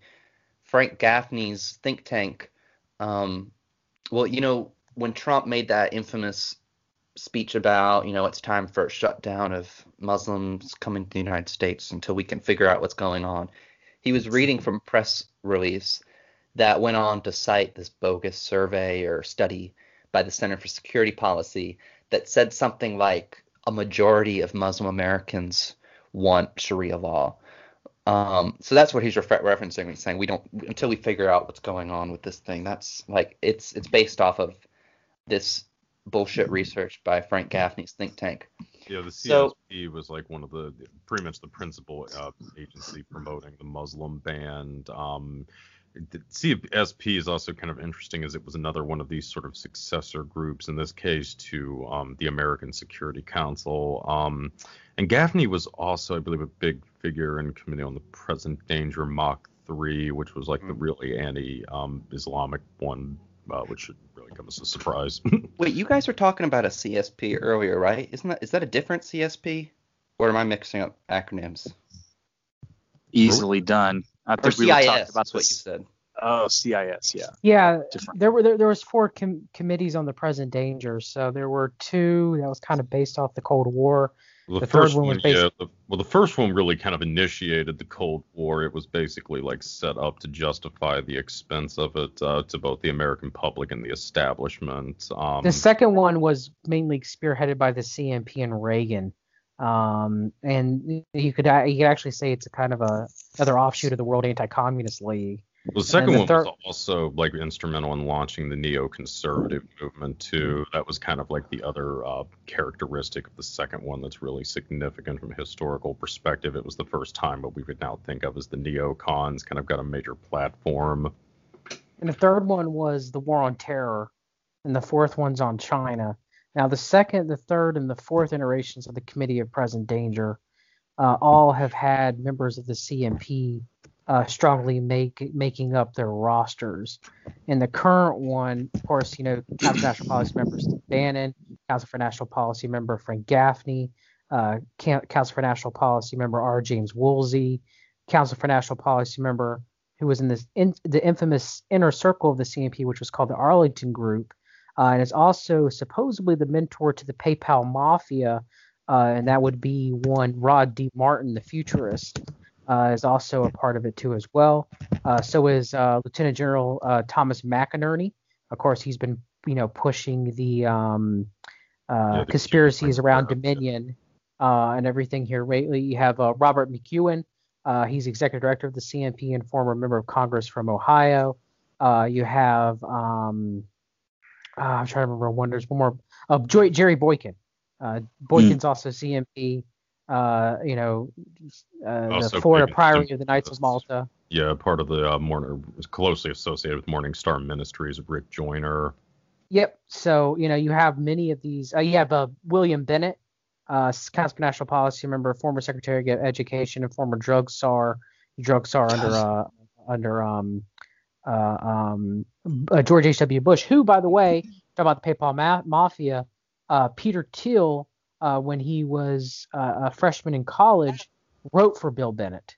Good Lord. Is that guy still around? Good heavens. Bill Bennett? Yeah, he's still around. Yeah. Okay. So since it's like John said earlier, the evil always has naturally long life. Yeah, it never dies. Winners don't use drugs. But I digress. But so yeah, it's the human blood, John. Well, no, it is the green from now. Let's be real here, okay?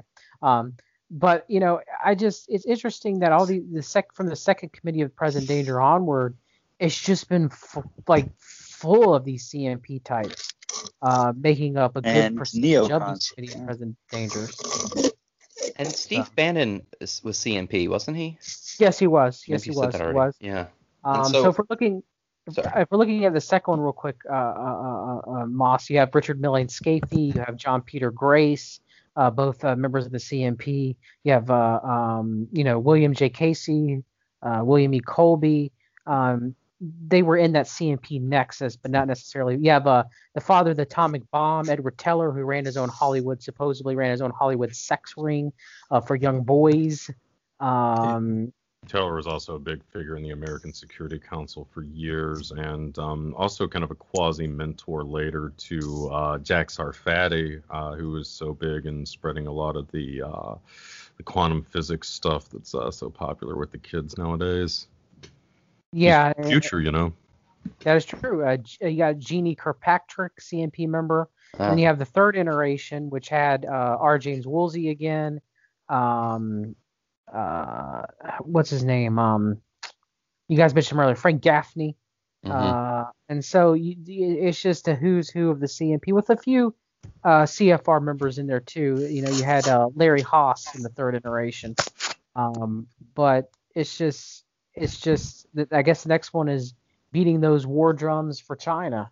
Right? Yeah, I was gonna say, it sounds like from what you're saying, between Bannon and Gaffney and whoever else, it sounds like the fourth iteration is also linked to CNP. Oh, very much so, Moss. Very much. But I think it's also closely linked to, or at least to the Victims of Communism Foundation too. At least especially when it comes to this Captive Nations Coalition.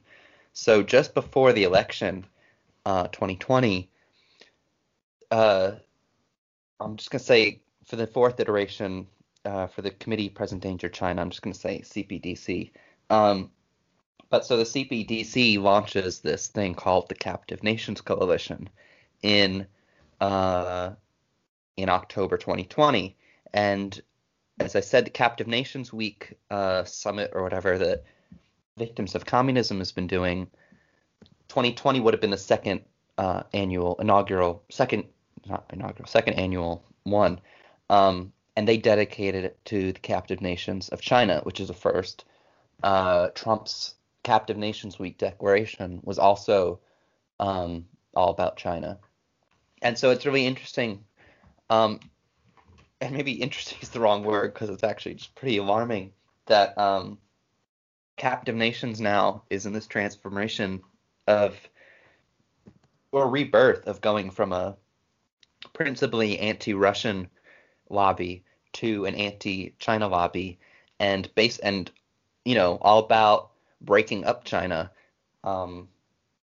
basically as the explicit goal of this emerging Captive Nations of China lobby, I guess you could call it, which is ironic because we talked about the so-called Captive Nations lobby of the 20th century that was bookended to the China lobby episode.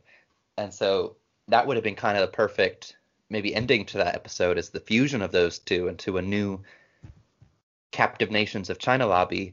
But I don't think that was before the election, if I'm not mistaken. So, I mean, yeah, it was. So that was before this thing had even happened. It was. And so you're talking about October. And I remember because it was raining that day. It was one of the few days when it did rain last year when we recorded the China lobby episode. You may not remember, but Moss, you were definitely bringing those threads together about the Committee for Present Danger and Steve Bannon and all that. Well, no, that was you. That was all you. Oh.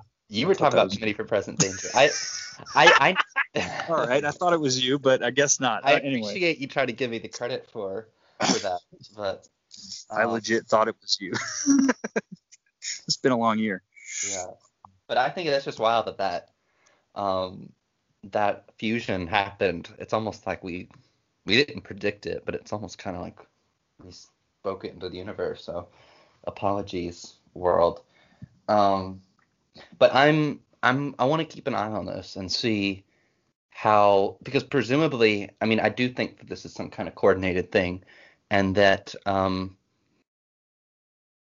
Robbie Martin. I think you also, Keith, in that China lobby episode, talked about Robbie Martin's thing for Media Roots Radio about CPDC. And that's where I was hearing about it. He did a real deep dive. I love that podcast. I just discovered it about a year ago. They do some great stuff. Same, yeah. It's maybe one of my new favorite podcasts also. But he describes the CPDC as kind of like the driving force behind this new Cold War with China.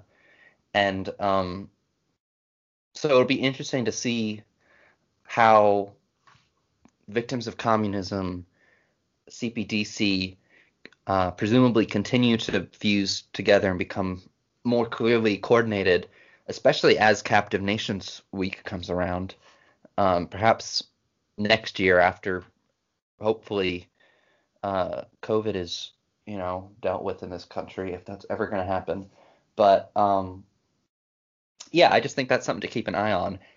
And because it would be just wild and, but also maybe not that surprising if the Biden administration,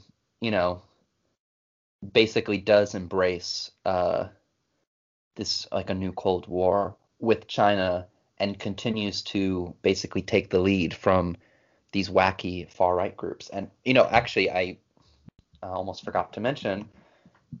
So the Gray Zone just came out with this new article, which I haven't really quite had a chance to read the full thing yet.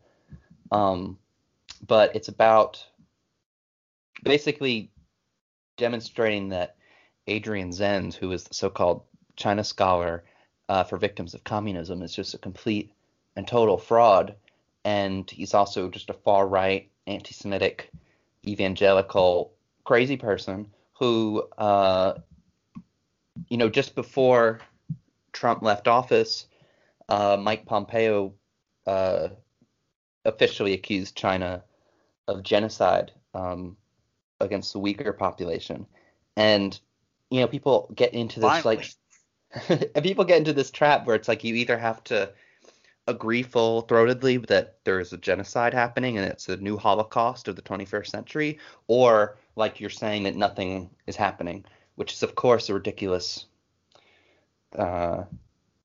ultimatum foisted upon people. So it's not saying that there is no repression, but this article is laying out how this accusation of genocide, which the new Secretary of State for Biden, Antony Blinken, has endorsed, is entirely sourced from a paper by this guy, Adrian Zenz, of the Victims of Communism, who has previously written a book about the coming rapture. And he says, Jews will be put, those, I guess, who refuse to accept the truth or whatever. He thinks he's led by God against China.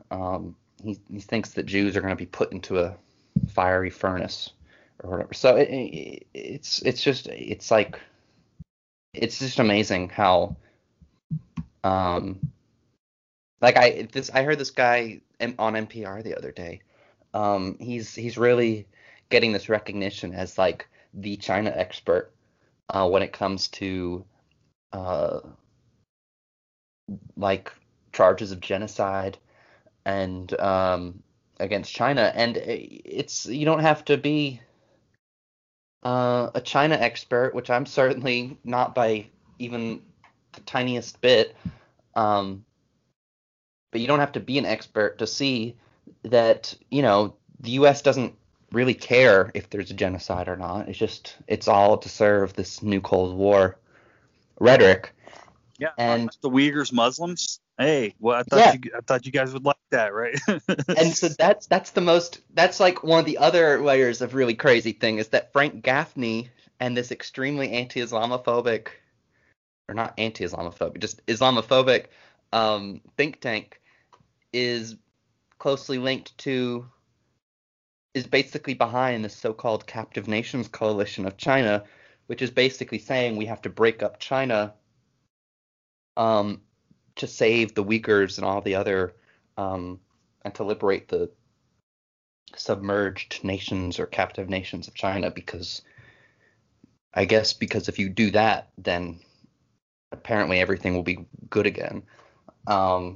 But, the ABN and the captive nations lobby of the 20th century was, it was not that, they didn't go to such great lengths to obscure the fact that they were pretty much agitating for World War III. I mean, throughout the Cold War, it went from saying World War III is inevitable and basically necessary to saying we're the only people who can stop World War III. So, I mean, yeah, I don't think I have to spell out really any further why that's all kind of alarming. But it does seem like this new captive nation / China lobby. I mean, I think it sounds like there's a lot of, I think, a relatively pretty strong argument to be made that this is kind of like a successor of the World Anti-Communist League. It's almost like you have two different kind of success. It's like you've got the captive nation stuff becomes the anti-China stuff, and then the internationalism, right-wing internationalism, becomes this neo-Nazi network in a way. It's like these two major components of the World Anti-Communist League spun off into and adapted to the 21st century.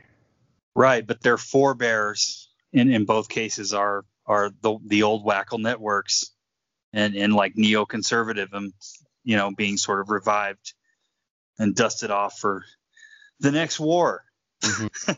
And with the Biden administration being so hawkish, it's not, there is a real threat, I think, of the Biden administration having some kind of relationship with these entities. It was the de facto ambassador of Taiwan was invited to the inauguration, and that's the first time the representative of Taiwan has been invited since the U.S.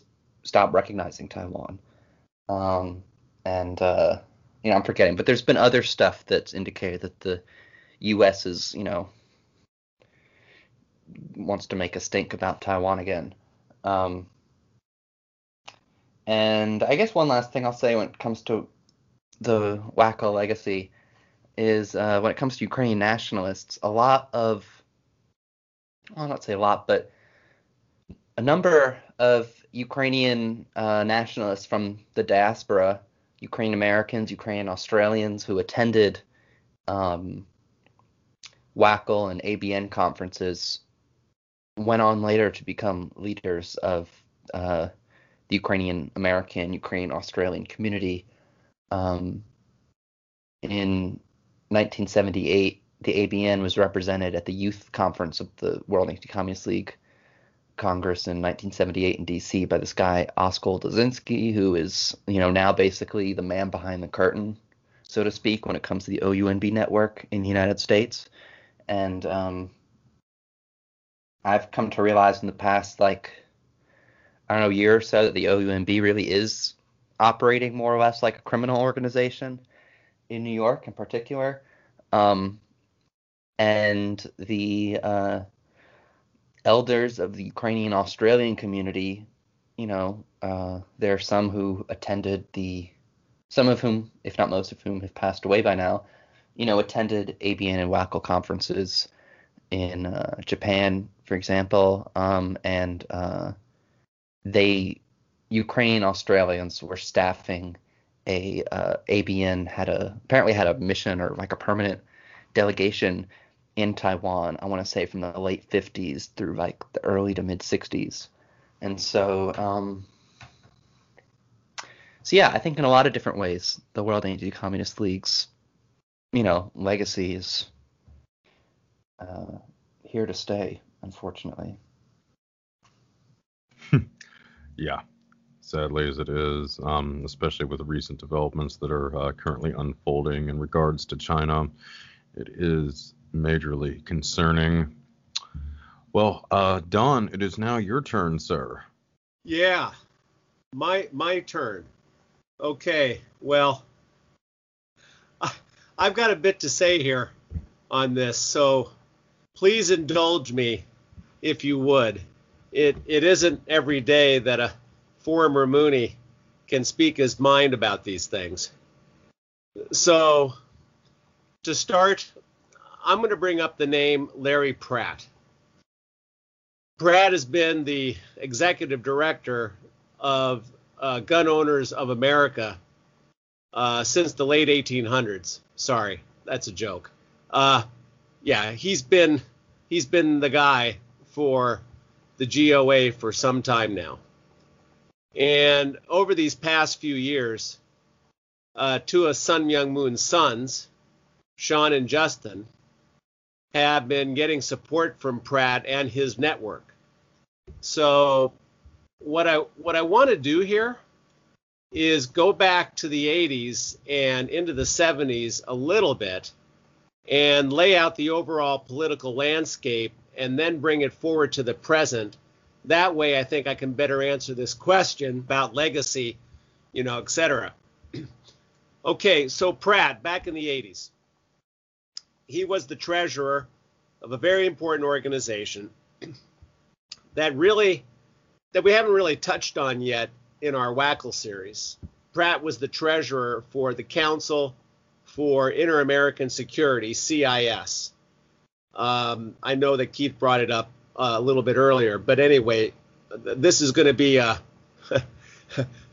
full address on the topic. Let's just put it this way. And simply put, this entity was virtually at the center of public policy as it pertained to the United States' role in fighting communism in Latin America. So I'm going to give the listeners a brief rundown on CIS's origins, which will necessitate that we talk again about a very important person in our series, that being Marvin Liebman. Now, Liebman and William F. Buckley, as many listeners will remember, gave the New Right a shot in the arm when they helped orchestrate the creation of the Young Americans for Freedom, YAF, in 1960. But not so long after that, Liebman went to the UK, stayed there well over a decade, finally returning to the States 1974-75, which is where I want to start here.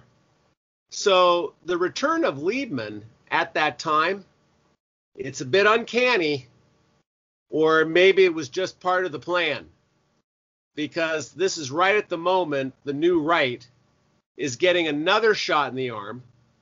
Actually, a few organizations are being created circa 74-75 that are really going to make their impact felt getting into the 80s.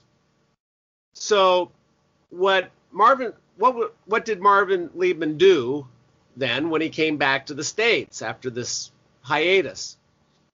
He focused on Latin America, is what he did.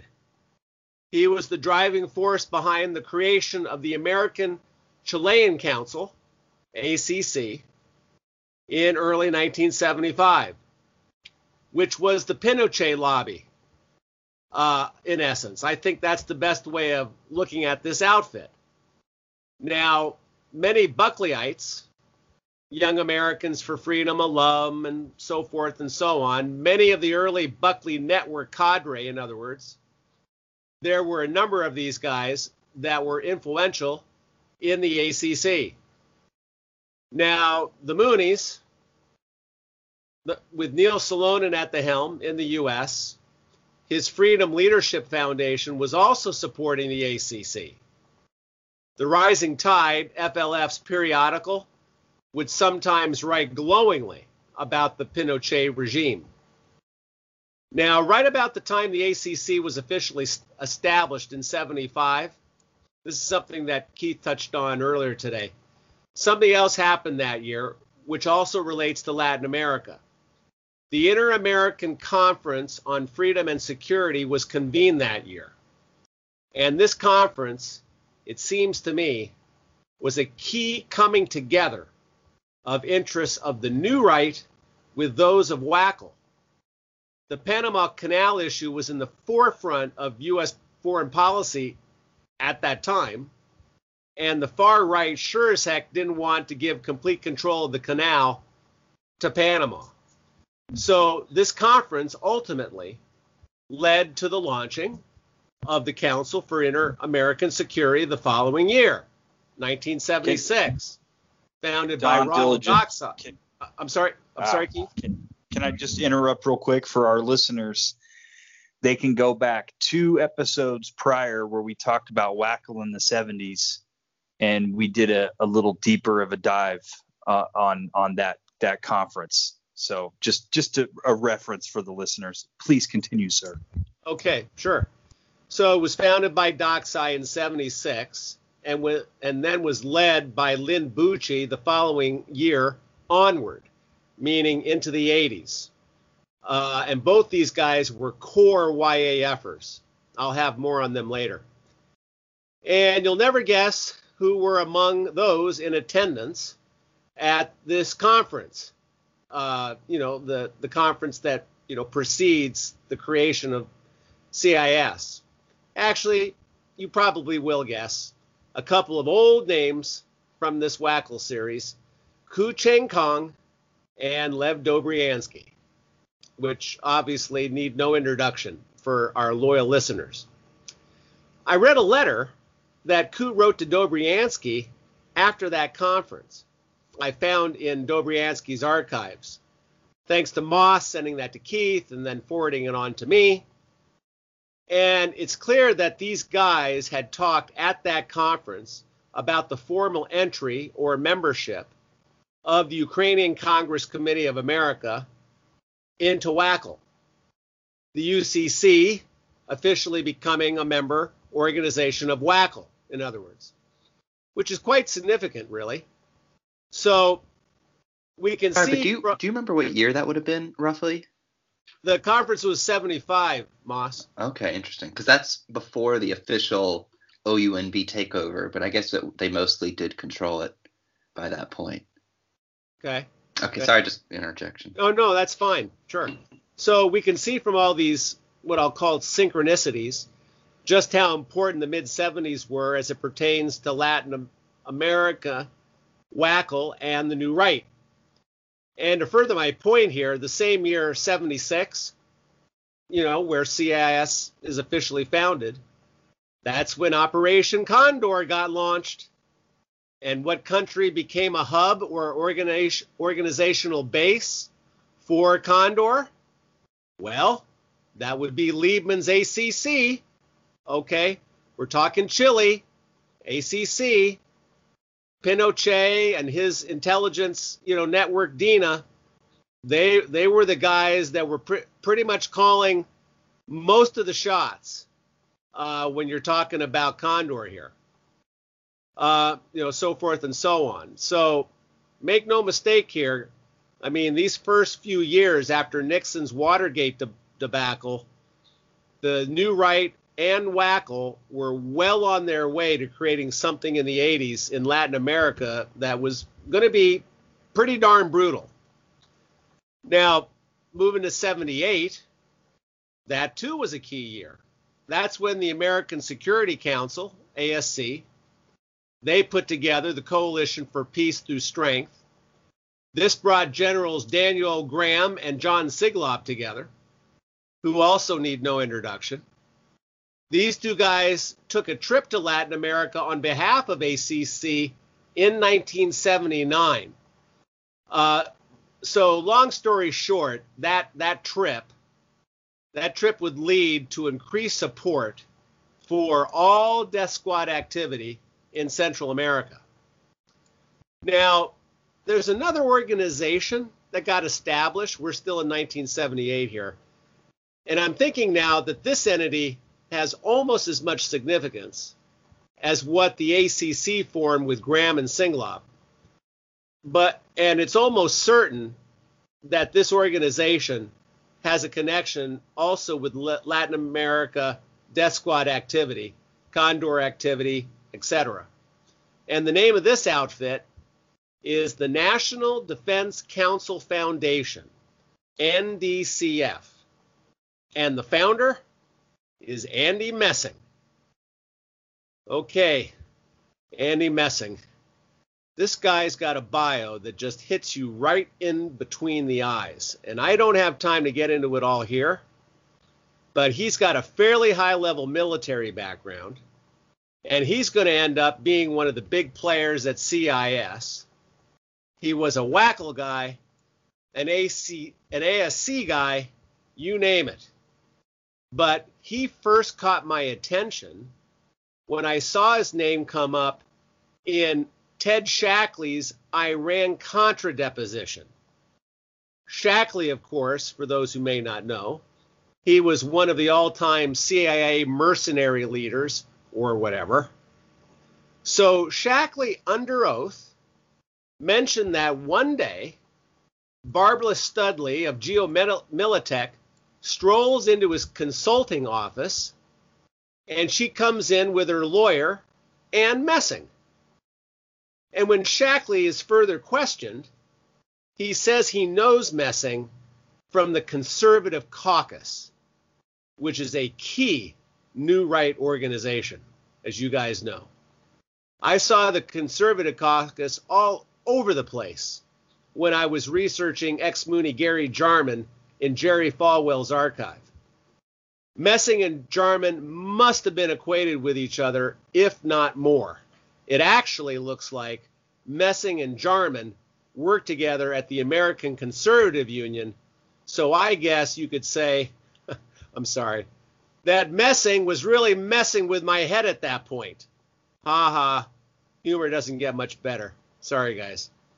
So what really started to crystallize for me, researching Messing and finding the Shackley connection, is that you've got a number of these career military intelligence guys that overlap with the New Right and into the religious right as well, which is going to be really apparent moving into the 80s. And, just to mention more on what Keith talked about, with the Christic Institute and Daniel Sheehan, I went through the Shadow Government book, that was put out by the Christic Institute. That was one of my homework assignments, and goes into what was officially called the Enterprise. I think that was a word that you were forgetting, Keith. It was called the Enterprise, the name that was given to this so-called shadow, governing, PSYOP body, we'll call it, or whatever. And, for my take on this, I've got every reason to believe that what I gleaned out of the book and a couple of other sources, that the New Right, through people like Messing, were in on this operation. It's really kind of interesting stuff. I know that information, in some sense, has to be taken with a grain of salt, depending on what you're addressing. But as with any book, there's a lot that you're going to glean that's actually accurate, correct information. And through some of my other sources, it even links Richard Viguerie into this. And if we link Richard Viguerie, then the Moonies can't be far behind. And I thought, I'm just going to tell you, when I think of my days of being a full-fledged Moonie, and I thought that Moon was the second coming of Jesus, in the 80s, I was like faithful, doing everything. When I talk about this stuff, gosh, I just want to rant, but I'm just going to keep moving on here. So let's get back to Larry Pratt and CIS. So now we're in the 80s, okay? And up to this point, I've tried to show that the Buckley-Liebman network, doing what it did in 1974 and the years ahead, leading to the crowning of the Reagan Revolution, as we like to call it, there was a very clear focus all along the way towards Latin America. In other words, when you start to break down in earnest what reach this WACL milieu had moving into the Reagan years, with the New Right, the religious right, the Chile lobby, the China lobby, the Moon Organization, so forth and so on.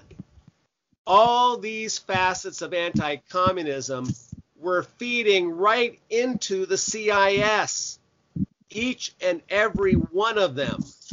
And they ended up hitting on all cylinders during Iran-Contra, which is where Larry Pratt sits, the guy supporting the Moon Gun Church as we speak today. So it almost goes without saying that if we're to look at all the key figures that were associated with CIS, it won't be a surprise to anyone to find a virtual who's who of old-time original Buckleyites. Just as a digression here, as our faithful listeners to this WACL series would know, I have taken great pains to tie the beginnings of the Moonies in the U.S. with the Buckley-Liebman Network, which brings in the likes of the first YAF chairman, Douglas Caddy, and future, quote, KCIA moon agent, Tung Sung Park. These two guys did anti-communist work together when they were at Georgetown as students, which just so happens to be where Lev Dobriansky was, okay? And I got to say something else here. I was reading Caddy's autobiography a few days ago, and boy, I'm glad I did.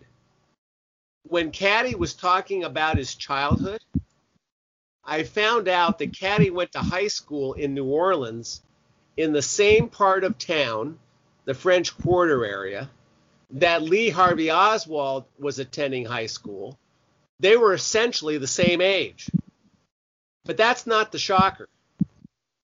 Caddy was an anti-communist kid even in high school, and by attending a couple of events that had McCarthyism spewing all this anti-communist rhetoric, etc., you'll never guess who Caddy got to meet as a high schooler. Drum roll, please. He met Guy Bannister. Yeah, that Guy Bannister. That settles it. YAF did JFK, man. There you go. Okay, I'm on board. I mean, come on. And Caddy goes on to say that he gave a public speech at the same event that Bannister did in 1959, which is when Young-Un Kim of the Moonies, the first Korean Moonie, settled in the U.S. I mean, let's look at this. Caddy, the year after he meets Bannister, goes to college and works right off the bat, literally, with Tung Sung Park, okay, at Georgetown, okay. And some accounts say that these guys were roommates. Tung Sung Park becomes clearly connected to Bo Hee Pak by the early 60s, okay, the KCIA connection. Bo Hee Pak, in turn, was recruited into the Moonies by Young-Un Kim. I mean, can we even imagine? I'm gonna take you one further, Keith. Can we even imagine that Guy Bannister of JFK assassination fame, that he is somehow involved with the op that brings the first Moonie to the United States? I mean, that's crazy town. Or is it? Moon over Camelot. Okay. I mean, this is almost as good as my Walter Profeta Korean ambassador find that connects to the American Friends of the Anti-Bolshevik Bloc of Nations.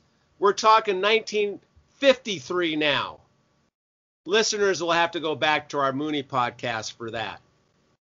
And speaking about ABN in all this, I just said that Lee Harvey Oswald, the JFK murder patsy, who just happened to be going to high school in New Orleans, in a part of town fairly close to where Douglas Caddy was attending high school at the same time. Well, do you guys remember who Oswald met at the dock in New Orleans when Oswald came back from Russia? Spazrenkin. You got Yeah. that right. Yeah. Another ABN guy. Okay.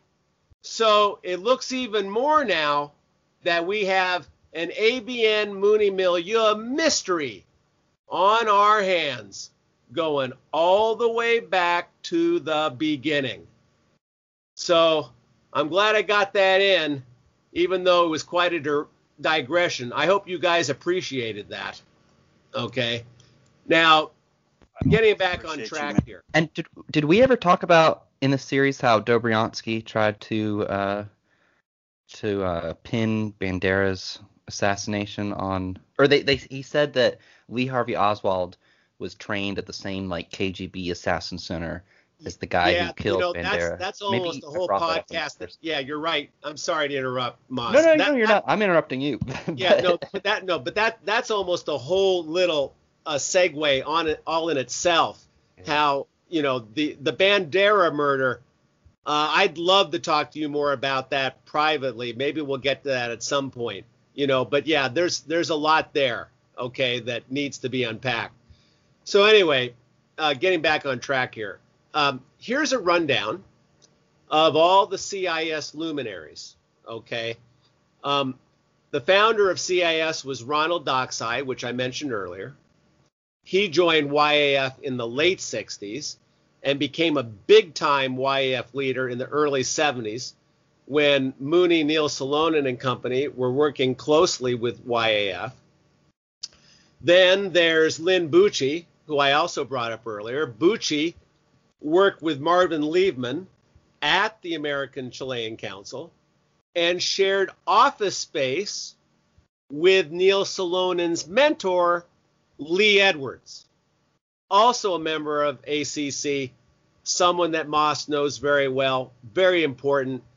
And I haven't really talked myself all that much about Edwards throughout this WACL series, but make no mistake, Moss is going to be in agreement.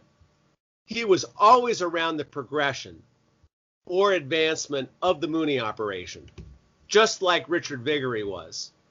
But You're talking about Lee Edwards? Yeah. Sorry, just checking. Yeah.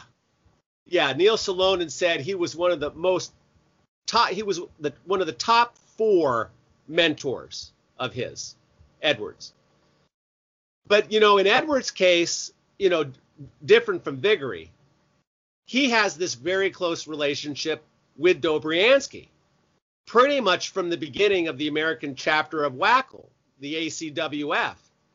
So you almost have to think here that Edwards served as a liaison, quote unquote, between the Dobryansky ABN milieu and the Mooney New Right milieu. That's my thought here. Now, getting back to Bucci, he would go on to become a key Causa member. In fact, he and Mooney Gary Jarman helped organize Causa's first conference in North America in '83. Bucci CIS also attended the World Media Conference, which is a Mooney front. Singlob also attended the World Media Conference. And very important here, Lynn Bucci was also an original YAF member, going back all the way to the early 60s. He would have known fellow YAFer Douglas Caddy, okay? Now, there's Roger Fontaine, okay? He's part of CIS. He's the son-in-law of Ray Klein, who needs no introduction. Both Fontaine and Klein worked at CSIS, which had its offices at Georgetown. We're back to Dobryansky again. Dobryansky worked with Klein at the U.S. Global Security Council, another organization deeply connected to the Moonies. And then there's Andy Messing. There he is again. We saw how he was connected to ex-Mooney Gary Jarman at ACU. And then there's Larry Pratt. We're back to him now. He also worked at the American Conservative Union with Messing, with Jarman, and Pratt hired Richard Viguerie's company to help with Gun Owners of America. This is like going round and round in circles, boys. Viggory, of course, being the man that I think was Gary Jarman's handler. Viggory also had worked with Bohe Pak when Pac was getting his Mooney operation going, getting it off the ground in the mid-60s.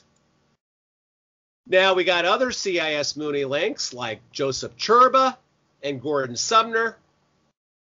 They were both members of CIS in Causa. I brought them up in our last podcast.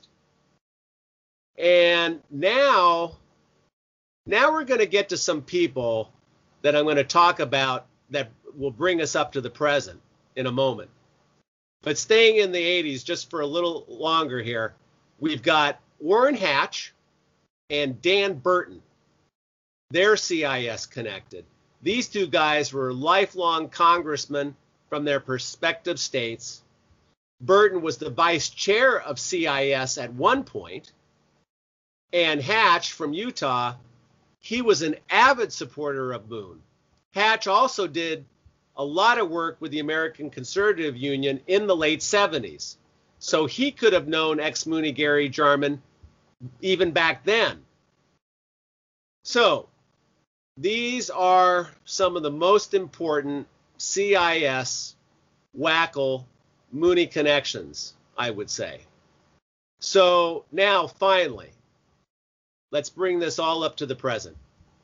Let's get to all these WACL-related remnants and how they're connected to Sun Myung Moon now. Or shall I say the Moon family, the widow, the sons, etc. Well, I started out with Larry Pratt. He follows the work of the two sons that run the so-called gun church in Northeast Pennsylvania. But he's just the beginning. We also have Alan Gottlieb. He supports Sean and Justin Moon, the Gun Boys. Gottlieb basically followed the same path that Larry Pratt did. He got on the Second Amendment private militia train or whatever. Gottlieb's connection to the Moonies in the 80s was through Bohe Pak's American Freedom Coalition and by extension, the Wise Use movement, which had strong Second Amendment elements to it. Gottlieb, he's also the current chairman of the Citizens Committee for the Right to Keep and Bear Arms, and was also the founder of the Second Amendment Foundation.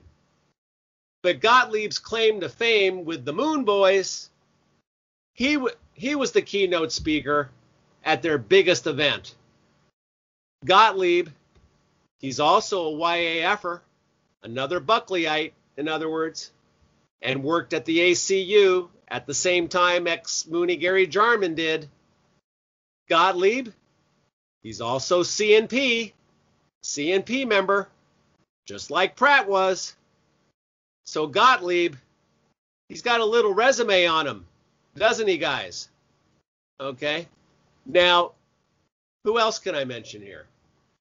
Well, there's former Ambassador Alan Keyes. He spoke at the same Mooney gun event, different year, I believe, the same event that Alan Gottlieb spoke at. Now, Keyes was a Council of National Policy member. He also was an aide to Jean Kirkpatrick when she was the UN ambassador. Kirkpatrick, for her part, she supported the Moonies Washington Times when the Times organized a fund for the Nicaraguan Contras. And then getting back to Keyes here, he spoke at the Moonies World Media Conference back in '89. And in the 90s, Keyes spoke at a Moon-sponsored Christian Coalition conference where many of the religious right were in attendance. And looking further at Keyes, he worked closely with Brent Bozell III at the World Freedom Foundation, WFF. You know what? Go ahead, Keith, if you got something. Just real quick, what should also be said about Alan Keyes is he's an absolute maniac. That's okay. He once described himself as a political abortion, and that's a very quotable quote. So Okay, fair enough. So, so Brent Bozell III. So before founding WFF, Bozell worked at NICPAC with Terry Dolan, where Terry Dolan, headed things up, founded it, etc. Dolan was closely acquainted with Bo Hipak, having been on Cows's advisory board, and then Spitz Chanel of Western Goals fame and a protege of Dolan. Chanel also had a connection to Bo Hipak through Cowsa. Chanel worked with Bozell III at NIPPAC, okay?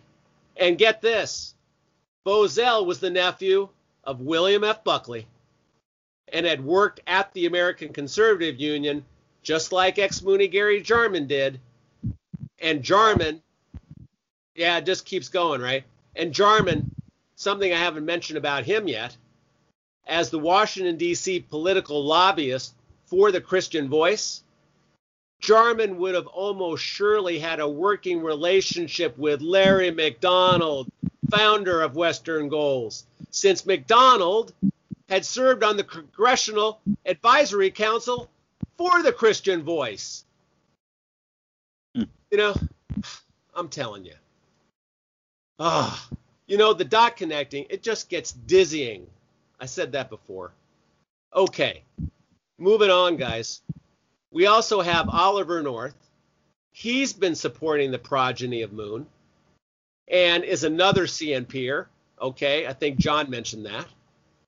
And then to round things out, at the Mooney Gun Church, we have seen the support coming from Steve Bannon and the Trump family. Both those names speak for themselves. So those Moon gun boys, they know how to network. I'll give them that. What do you think, John? What do you think, John? You there, John? Oh, no, they do. They do, Don. You're 100% right about that. I mean, I did a show covering the Rod of Iron Ministries, which are the Moon Boys, doing they're using their guns, their AR-15s as rods of iron, from the book of Revelation, trying to misappropriate that book. They should have took a warning that for whomever does that spends an eternity in hell, but I digress. But yeah, I mean, there was another person that was there at the Rods of Iron events that they were holding, which is one Craig Sawman Sawyer. Oh, yes.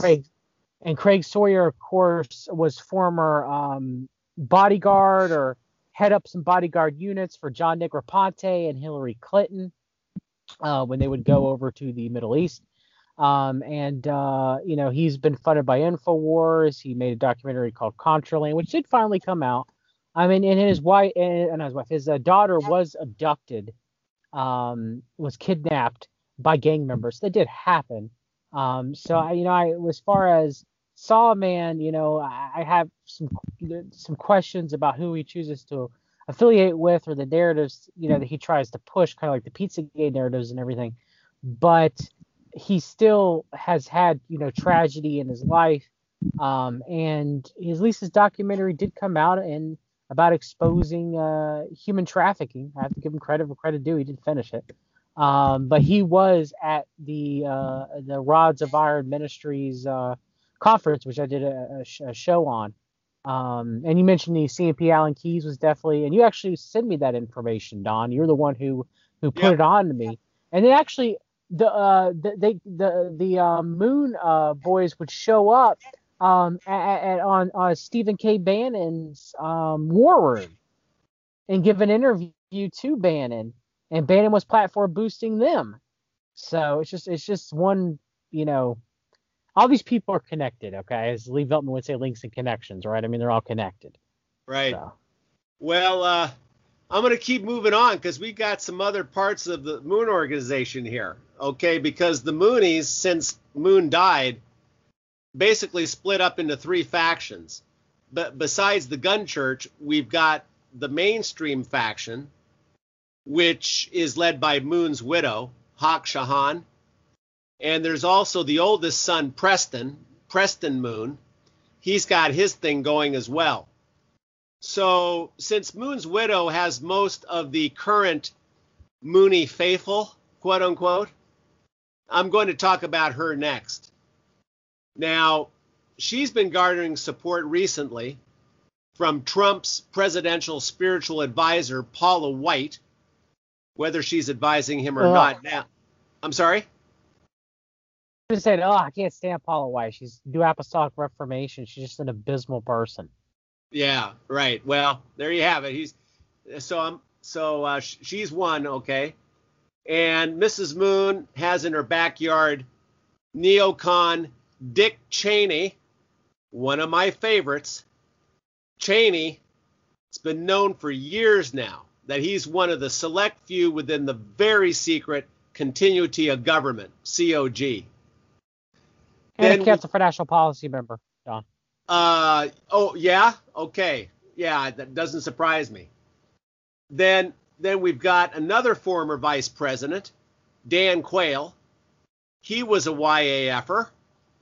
Both Quayle and Cheney spoke at this online conference, Zoom meeting conference for Mrs. Moon. In fact, a few that I'm mentioning here that support Mrs. Moon, they support her in this online fashion, but in some very tangible ways as well. So moving on, we also have the radical right Congressman Newt Gingrich. She's met Mrs. Moon in person and has spoken on her behalf on a few occasions. Gingrich, he got his start in Congress in the late 70s, and one of the most important mentors for him back then was New Right powerhouse figure Paul Weyrich. And Mrs. Moon, she's even getting support from an old supporter of her deceased husband. We're talking Orrin Hatch again. Hatch contributes to and or advises the Moon Organization's current #1 political front, that being the Universal Peace Federation, UPF. And in Hatch's early career, his congressional assistant was none other than Ronald Docksey, who I mentioned earlier. Docksey, I mentioned, was YAF, WACL, the founder of CIS. How about them apples? And let me rant here some more on Docksey. Docksey became New York chairman of YAF in the late 60s, eventually becoming national chair in 73. Docksey was from Buckley's home state, New York.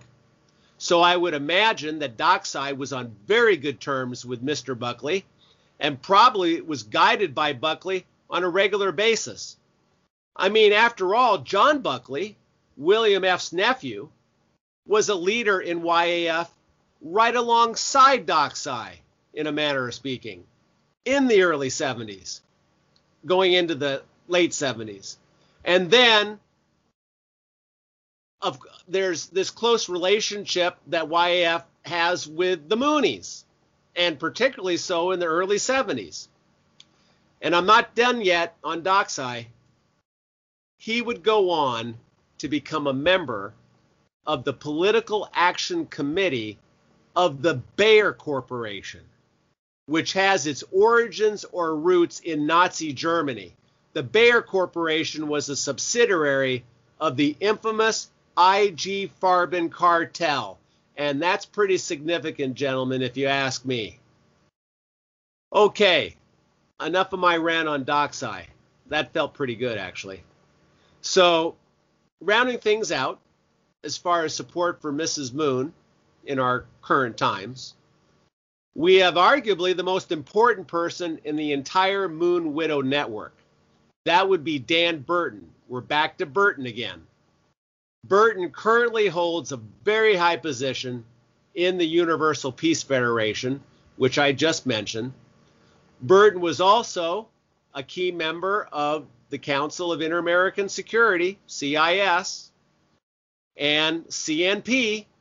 He was also a CNP member. And then to finish up here, on Mrs. Moon's supporters, I have it on good authority that former VP Mike Pence will be speaking at Mrs. Moon online conference in the very near future. And guess what, guys? That makes 3 former vice presidents. We've just hit the trifecta. Lucky us. Man, doesn't get any better, does it? I'm sorry. You guys always have to humor me here. All right, I'm almost done. Let's talk Preston Moon, who runs the other faction. This won't take long. Now, with the older Moon son, Preston, I'm sure he's got a number of people in his camp that would be worth mentioning here if I just knew who they actually were. In other words, these people haven't come up on my radar yet. But one person I can single out is someone that we all know.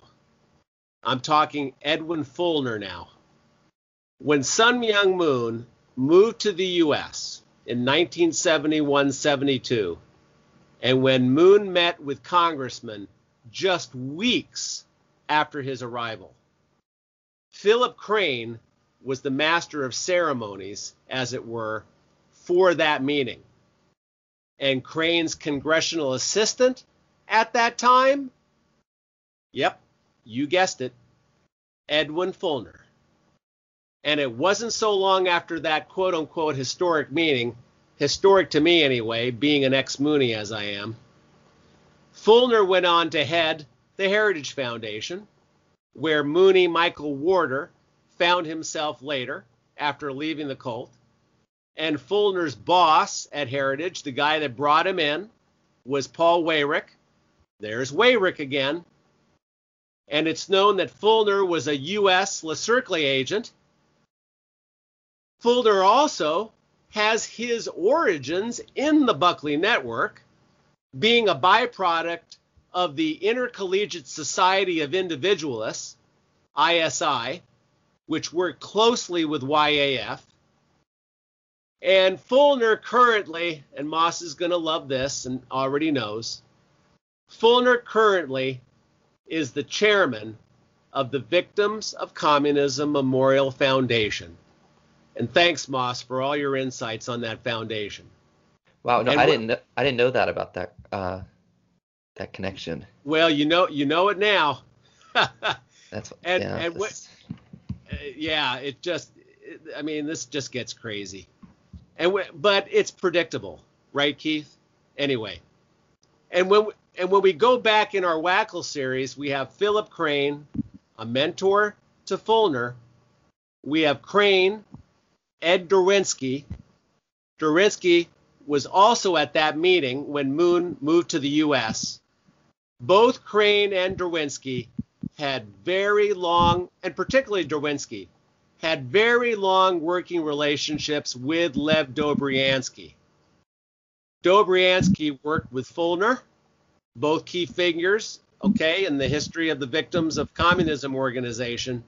So, to kind of bring this to a close, I just had to get some last licks in on Dobryansky, okay? Because, Mosh, you know how I feel about him. Yeah, well, definitely. Yeah, well, guys, I think I've done about all that I can here to show that there's a far-right, WACL-related, WACL milieu, WACL whatever, Moon legacy here. Something that is with us now, and therefore it's something that we have to contend with. And all I can say in closing is that I am so grateful that I left the Moonie psychological prison. And I find myself doing what I'm doing now with you. And I guess I better let somebody else have the floor. I hope you guys like that. Can I ask you, would you agree that the Victims of Communism would then seem to be arguably the de facto U.S. Is this the de facto successor of the U.S. chapter of the World Anti-Communist League? Well, there's absolutely a lot to support that line of thinking. I haven't gone down that rabbit hole or, taken a a stream of information or a thread of information to try and come to that conclusion on my own. But hey, I'm certainly not going to refute it. And like I say, I think there's a lot to support it. I'm kind of feeling the same way, and it occurred to me since I stopped talking that, maybe with victims of communism trying to make a comeback for Captive Nations Week and now turn it into China, it's like maybe their goal is to try to symbolically, the whole point of Captive Nations Week was to symbolically commit the United States to liberating all the captive nations, but chief among them, breaking up the Soviet Union, and not just one day bringing back the Russian Empire, trading basically like one czar for another in their eyes. And so maybe the goal is that they're going to use Captive Nations Week to symbolically commit the United States to breaking up China as the final goal of some kind of new Cold War showdown. Right. And that would just be, I don't know. Yeah. Maybe that's WACL's final. Well, the balkanization of China obviously is a huge focus for, those that you guys mostly have touched on yourselves. So, yeah, I hear you. Is it something the Moonies, do you know? Like, is that something they are? The balkanization of China, frankly, I haven't really gone down that road. Okay, I mean that's a whole homework assignment that it's just not within my purview at this point.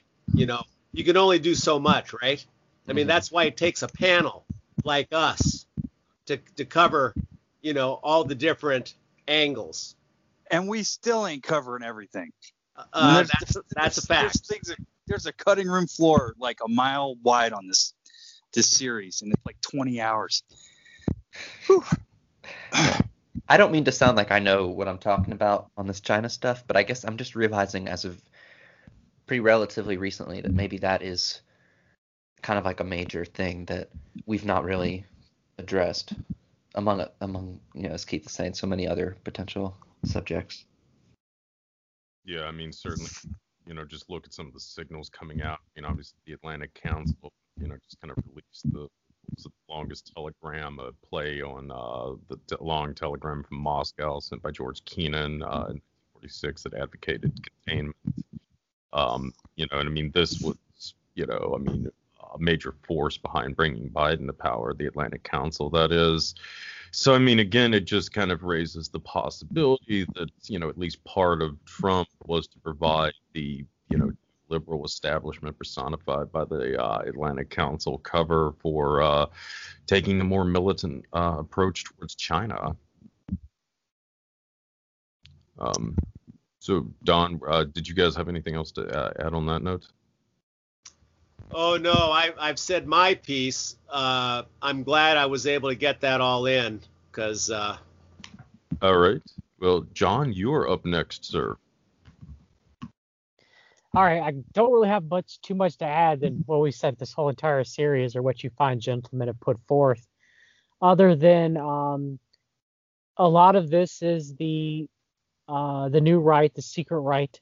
That has been hidden from many people who have tried to research conspiracies, for the lack of a better term, or research the world order, or research the mysterious power players, because majority of people within the quote-unquote truth movement that has tried to bring us this information, researchers that people may have trusted or in the past or still do, like Alex Jones or Paul Craig Roberts or Joel Skousen or Bill Cooper or Stanley Monteith.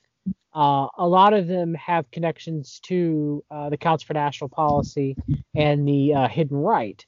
So because of that, a lot of this research into these nefarious groups, whether it's the World Anti-Communist League, whether it's the John Birch Society, whether it's the Council for National Policy, whether it's La Circula, whether it's the American Security Council, has relatively, most people who think that they are quote unquote awake to the world order don't know any of this history, because these people have steered them away from this information of how nefarious these groups are and what they've been involved with, over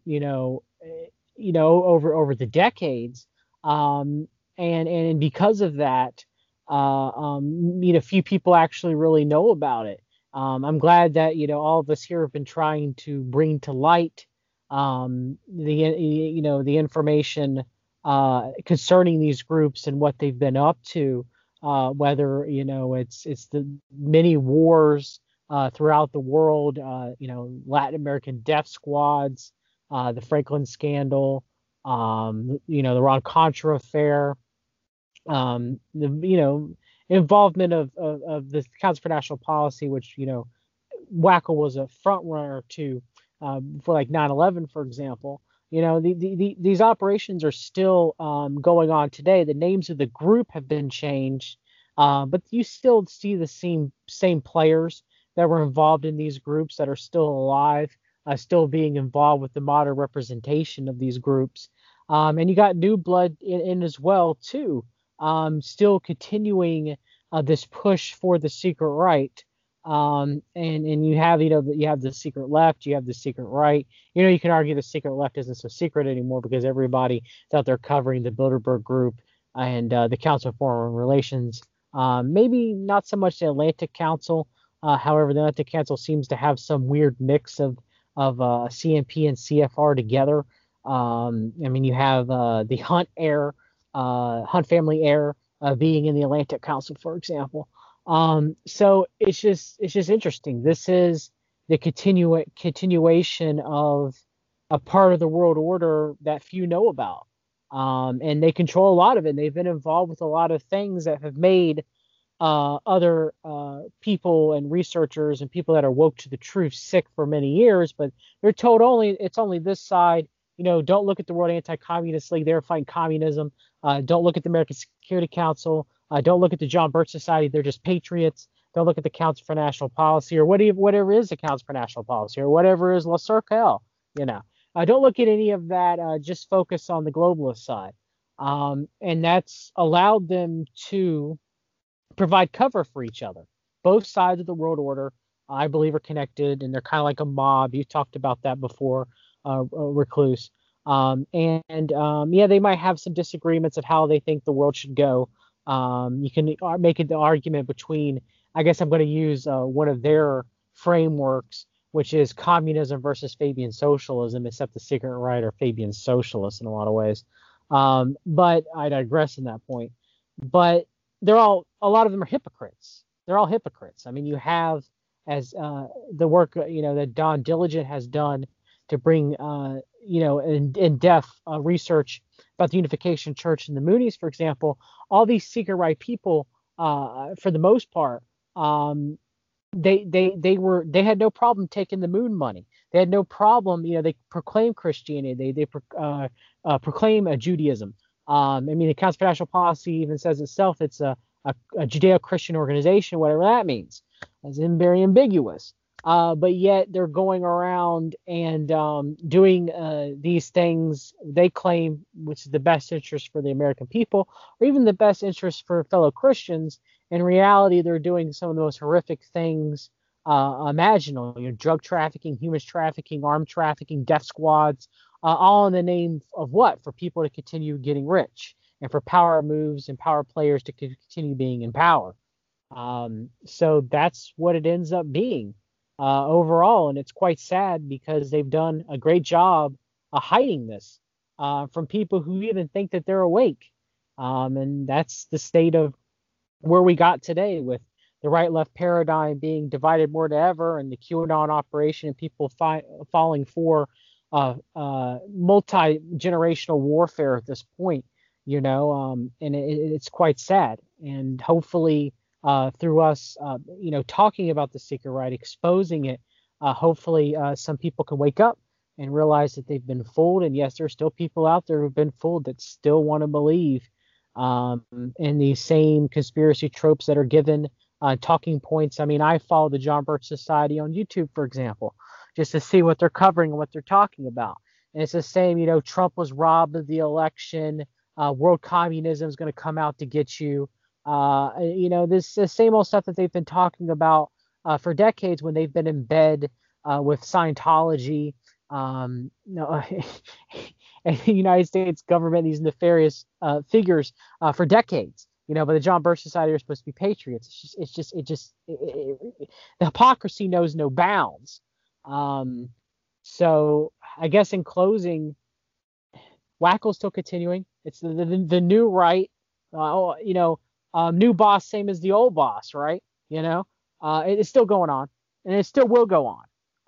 And hopefully more people can expose it and bring it out, and the hope that maybe these people will be held accountable. I mean, I've gotten cynical. No one goes to prison, or very few people go to prison. But maybe something can happen. Who knows? Thank you for that, John. I love That what you're was great. saying. If I could just, you're totally right. There's like more than one side to this stuff, and like the rules of the conspiratard content world is, you can talk about the Bilderbergers, but not the Circle. Talk about CFR, but never the CNP. Always talk about the Masons, never the Knights of Malta. Always the Israel lobby, but never the China lobby or the Korea lobby or the Contra lobby. You always talk about this conspiratorial left New World Order thing, but never the right side. And you never, ever, ever talk about the Moonies. And we've broken all those rules in this series, and it's freaking awesome. We still haven't talked about the Mormons yet, though. It's another one of the unspoken rules. Well, now, let you guys Stephen, do that. though, Don talked about Orrin Hatch earlier, so that's kind of like the Mormon Mafia, Well, Hatch, Romney, I've got CNP, some plans Mormons. of the Mormon thing in the future, so we'll try to take care of that at a later time. Yeah, and actually that sets me up to say that Cleon Skousen, he was a big moon guy. In fact, there's one photo in the Unification Church archives that show that Moon is kissing the hand of Skousen. I think I sent that to you, Keith. I'm not sure. Yeah, anyway, you did. I forgot. Yeah, a picture is worth 1,000 words. So just wanted to throw that in. All right. Well, that brings you up, Keith. I know you had some big grand finale planned for us, so have at it, sir. Well, you can tell me on the other side of it. But did you know that the Ramones in the 80s had a song called Bonzo Goes to Bitburg? You ever heard that song? Am I like the only punk rocker here? I don't know, man. I was more of a metalhead, man. I mean, by the time I got into like high school, it was the era of like pop punk. Only like the jock and prep assholes really were into punk. Yeah. Oh, sorry about that. I couldn't afford the hairspray, so it was all punk rock for me. But yeah, the Ramones wrote a song, Bonzo Goes to Bitburg, and Frank Zappa had written something as well, and it was to commemorate Ronald Reagan visiting the Bitburg Cemetery in Germany, where there was like a bunch of dead SS soldiers buried, and a bunch of people around the world at the time saw it for what it was. It was kind of a salute to the fallen Nazi dead, and Reagan played it off with the kind of gaslighting bullshit that would be like de rigueur today. Those young men who fought for the Third Reich were the real victims, every bit as much as the people that they slaughtered. Yeah, a lot of people saw it for what it was, and there's a reason for it, because this was the time that when the so-called New Right, the conservative movement that captured and created this brand of conservatism in the late 50s in response to the modern, they used to call themselves the modern Republican, Eisenhower, Rockefeller, pro-New Deal wings of the party. Phyllis Schlafly's book for the Goldwater campaign was called A Choice, Not an Echo. What's the difference between Democrats and Republicans if they're both FDR, in the tank for FDR? And by the 80s, they got the White House. They didn't get it in 60 or 64 with Goldwater. They didn't get it in 76 with Reagan. But by God, they got it in 1980 with Reagan. And they've never gone back into the wilderness ever since. The Reagan years were the golden age of the World Anti-Communist League. And it was the beginning of a continuous rise to power of the new right that really got going. They got into the Capitol Rotunda, like Brent Bozell's kid actually was filmed in the January 6th thing. He was actually in there. I don't know if you guys knew that. I found that out yesterday. The fourth, Brent Bozell the fourth. They've never retreated ever since then. In these Larry McDonald papers we got a few weeks ago. Hey, I wanted to say real quick. Go I ahead. did know. I covered that on We Read the Documents, and as soon Oh, as I really? read that news story, I was like, "Oh yeah, okay, great." I know that Salem, guy. Yeah. The fourth. Salem Communications, Salem Media Communications, CMP. Oh, okay. Yeah. Did you know? When they go on a small tangent real quick. Do you know Salem Communications in their Christian section for kids? They were putting up Children of God music videos and stuff like that could be purchased, and you can spread to your congregations. You can play them Children of God propaganda that was being sold by Salem Communications and by Bozell and Epperson and them. So Well, just as an aside. That's gross, but thank you. One thing I was surprised about in these CMP papers from McDonald we got is the name Roger Pearson showing up a bunch of times, and it's like he'd had this, he got egg on his face for being like super duper Nazi, but he also had his whole academic journals and all the things that we talked about 2 episodes ago, and his journal for the study of political and economics, something I can't remember, JSPS. He's shopping for a new place, for a new host, and the Council for National Policy. Here's Larry McDonald recommending him to Woody Jenkins and some other people, saying, "Hey, we can kind of acquire this scholarly journal with Roger Pearson and make it the CNP's scholarly journal. And yes, it'll be Roger Pearson, and yes, we all know he's got some baggage, but let's just downplay that." And there's a copy of the letter that Ronald Reagan wrote to Roger Pearson about what a great American he is, and then how much great stuff he'd done for the cause of freedom and all the values we hold dear. And he used to bandy that around for fundraising appeals. And there's apparently a copy of that letter in McDonald's papers, which we got to see. And they talked about this in Inside the League. The point is, the Reagan years in America, the Maggie Thatcher years in Britain, where she'd had, like the cavalry sent out against striking coal miners to trample them in the streets. Recluse, you know more about this than I do. The punk rockers, they hated Maggie. And the punk rockers here in the United States had no end of bad things to say about Reagan because they saw it as these were the most openly pro-fasci governments that we'd had, at least in the post-war era, maybe ever. And this was the new right's best foot forward. And this fascist streak is pretty wide going down the back of the new right and conservatism. And I'll come back to that in a minute. But so anyway, this is the golden years for WACL, and it's the golden age coming out party for the new right.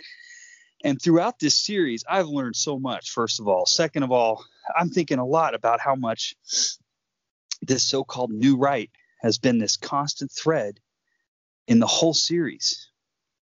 And I've learned a lot about the conservative movement in the United States in doing research for it. And we've been talking about them every episode. We've also been talking about the Unification Church the whole time. And in a way that I never realized before, I get it that they're two sides of the same coin. Unification Church and the Buckley Network and YAF and the CNP. It's crazy. They're not visiting. They live in the same house. Okay. And I get that like never before. And domestically, it's this religious JBS type paranoia about the enemy within, and in foreign policy, it's kind of this neoconservative, neoliberal sort of policy that they've gotten. And it's not that Dwight Eisenhower was actually a communist. It's that he was pro desegregation, and he was pro New Deal type stuff.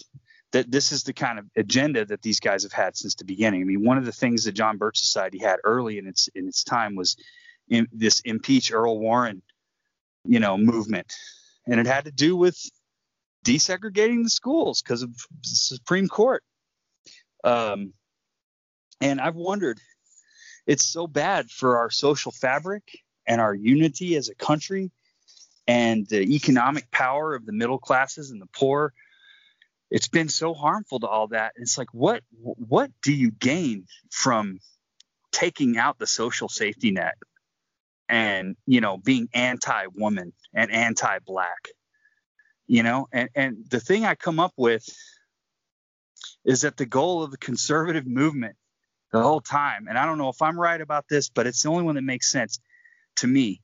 It's to Weimarize the country, to just like beat it down and get rid of its education and its opportunities and its economic security, so that when some demagogue Hitler type comes along with a messianic message, 2015, that they'll bite. And I think that's what happened. I want to be real careful. I don't want to throw regular people who call themselves conservatives under the bus here, because they're not driving the bus. And John Brisson, for instance, you're here on the call. I don't intend any disrespect towards you or any of your listeners, since the odds are that this episode will wind up on We've Read the Documents like other ones have that you're on. What I'm talking about are the elites, the propagandists, the opinion makers, the CNP types, the family types who kind of own this definition of conservatism. But that fascist streak is there, man. And it's really interesting that we're able to examine this stuff now. And there's a lot of people that identify like you do, John, as conservative Christian, that are really taking a hard look at how much they've been sold a bill of goods in the 20th century. I would add Dr. Future to this. If you read his Two Gospels and Two Masters book, I think, John, you had him on your show. That's a guy who's really trying to accomplish what I used to call the Jesus rescue mission, where like the real Jesus has been like stuffed into a closet with duct tape over his mouth. And these false prophets have this roid rage, Rambo and Randroid Jesus out there claiming to speak for Christianity. And somebody's got to go spring him out. I never thought that the devil's greatest trick is making you think he doesn't exist. I think the devil's a malignant narcissist, so being ignored is probably like not on the menu. The devil's greatest trick isn't making you think he doesn't exist. It's strapping on preacher drag and convincing you he's doing the Lord's work. And Frank Buckman, who we talked about in our MRA podcast, called it the God-directed life. And Moon reduced it to a mere word, just Godism, whereby an ancient world faith tradition is reduced to just another throwaway 20th century ideology, a mere ism like communism, capitalism, fascism, whatever. So just this erosion of the actual principles that you're supposed to be adhering to is not just religious, but on the political side. Last year, a very successful Republican strategist named Stuart Stevens got a lot of people elected in a 40-year career. And he published a book last fall called It Was All a Lie. And he just disavowing the party that he worked for all those years and basically owning up to his own mistakes, which that's not common to find people willing to just say, yeah, my bad, but he's the guy that did it. Then there's a Politico interview he gave last year, if you want the cliff notes. And the name of the article is "He's Destroyed Conservatism."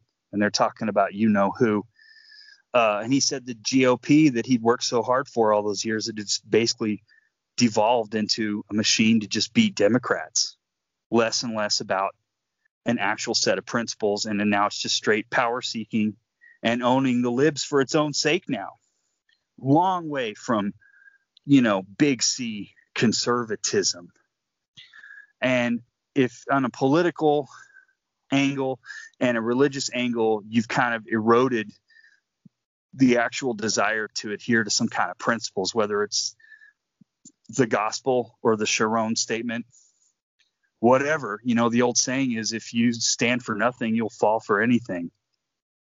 And, but this was in the DNA. I want to read you a quote from Hunter S. Thompson, who was one of several people who were contemporary critics of things like the Young Americans for Freedom and the John Birch Society, and for that matter, the Unification Church when it really had its coming out party in the 70s. So he was at the event when Barry Goldwater got the nom to be the Republican candidate in 1964.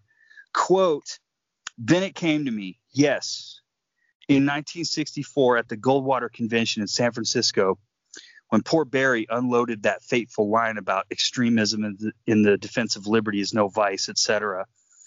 I was on the floor of the Cow Palace when he laid that one on the crowd. And I remember feeling genuinely frightened at the violent reaction it provoked.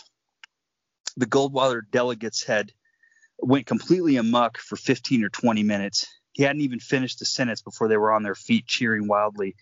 Then, as the human thunder kept building, they mounted their metal chairs and began howling, shaking their fists at Huntley and Brinkley up in the NBC booth, and finally began picking those chairs up with both hands and bashing them against other chairs that the delegates were still standing on.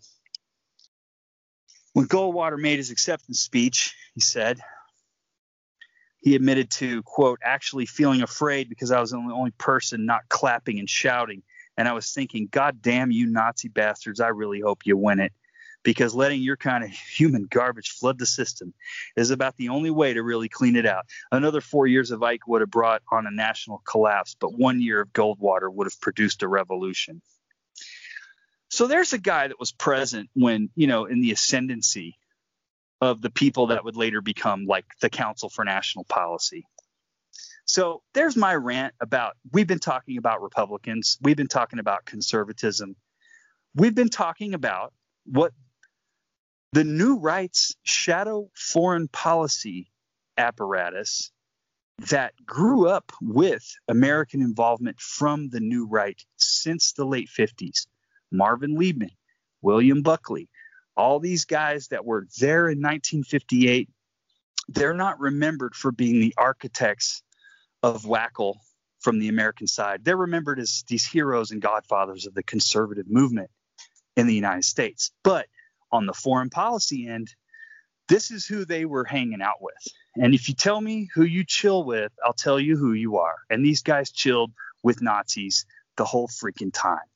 And by the 80s, when they got the White House and they got the CMP, WACL they also got. And they had American leadership. And that was John Singlaub's U.S. Council for World Freedom. And WACL became the Council for National Policy's like foreign policy organ, along with other groups. There's never just one. Moss, you were talking about, is victims of communism, like the WACL network of America, the survival of it. It's like, yeah, it's probably a piece of it, but there's other pieces, right? It's never just one thing. So you've got the U.S. Council for World Freedom that in the last episode we're talking about, they're running stuff in Afghanistan and Mozambique and whatever. The Committee for Inter-American Security, which Don Diligent was talking about a little while ago, that's like a sub-WACL Council for National Policy working group that's specifically dedicated to Latin America. But they're all the same guys, right?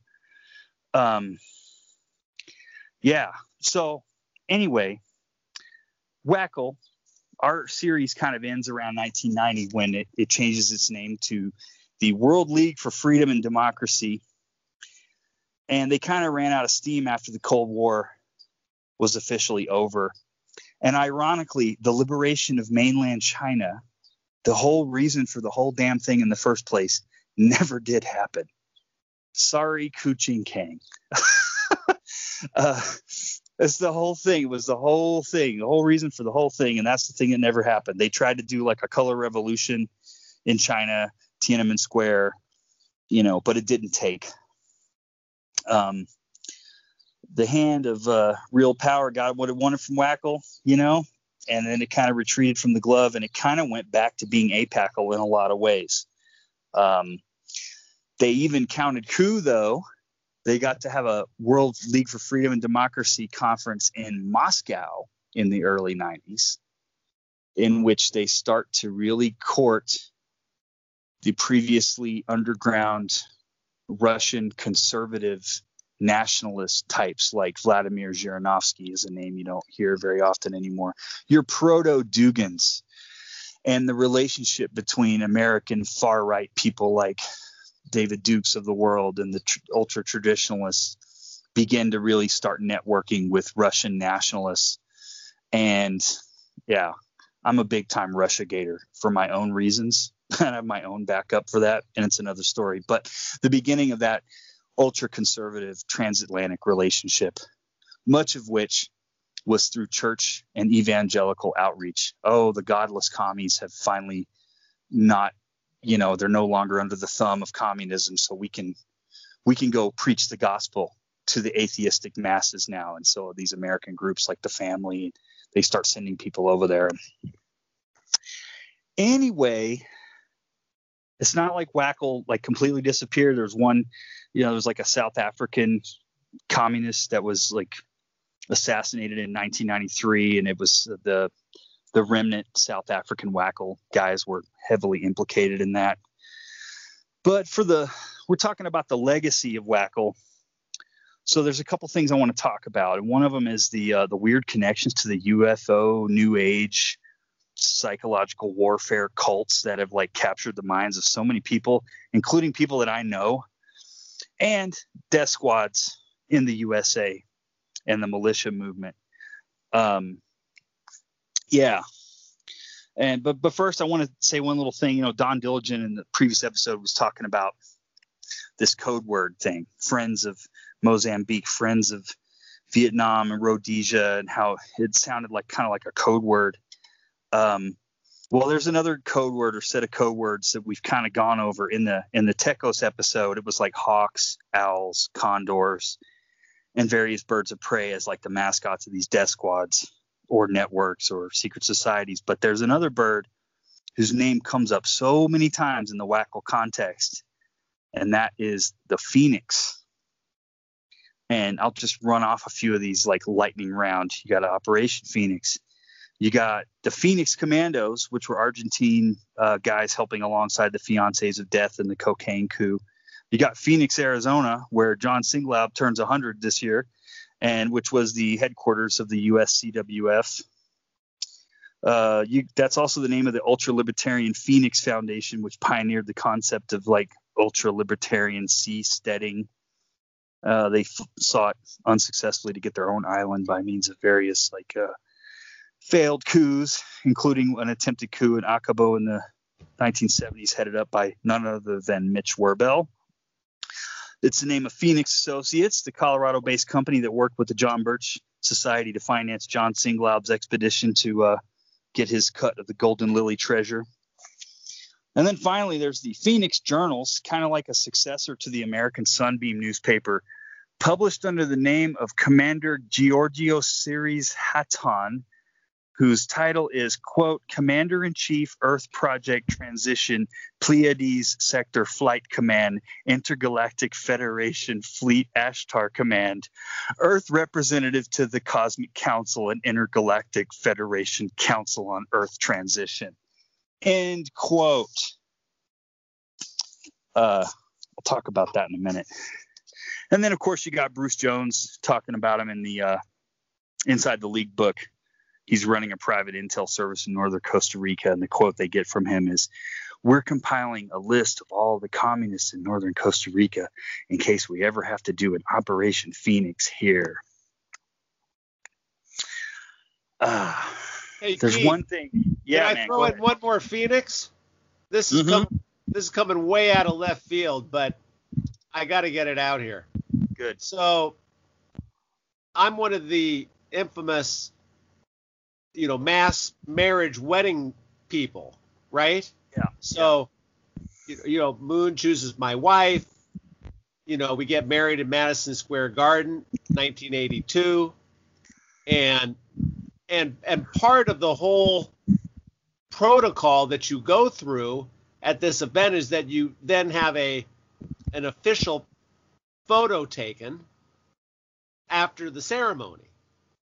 Everybody does it. So, it's a huge line. It's staged because, there's 2,000 couples.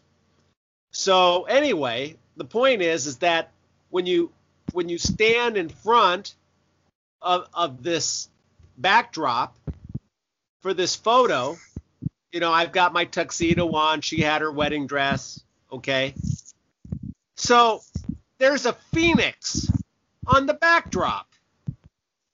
Jeez. So I don't know what you want to make out of that, but I'm just putting it in there. It's a popular bird amongst the WACL set. We'll just put it that way. Okay. Yeah. But there's one thing that the WACL and ASC and CMP network people were involved in that's an important and not exactly intuitive part of their legacy. I just a couple months back in November, a book came out by Philip and Paul Collins called Invoking the Beyond, the Kantian Rift Mythologized Menaces and the Quest for the New Man.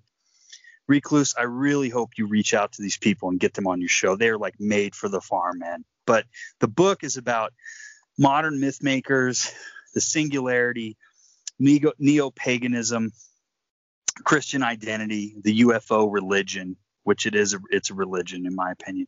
And I just discovered this book last month, and I got the Kindle version immediately. It's like a 1,000-page book, and I didn't have the scratch to get the real one. But one day, anyway, this book is brand new, and it's got some of the clearest links between the WACL network and the New Age and the UFO religion and the Council for National Policy that I've ever come across. And it's like really encouraging to see this reckoning happen. Like I was talking a minute ago about people coming to grips with how they've been had, So these guys are upfront and proud about being Christians, and they're unpacking some of the various red and blue and purple pills that they and their contemporaries have been swallowing and being fed over the years.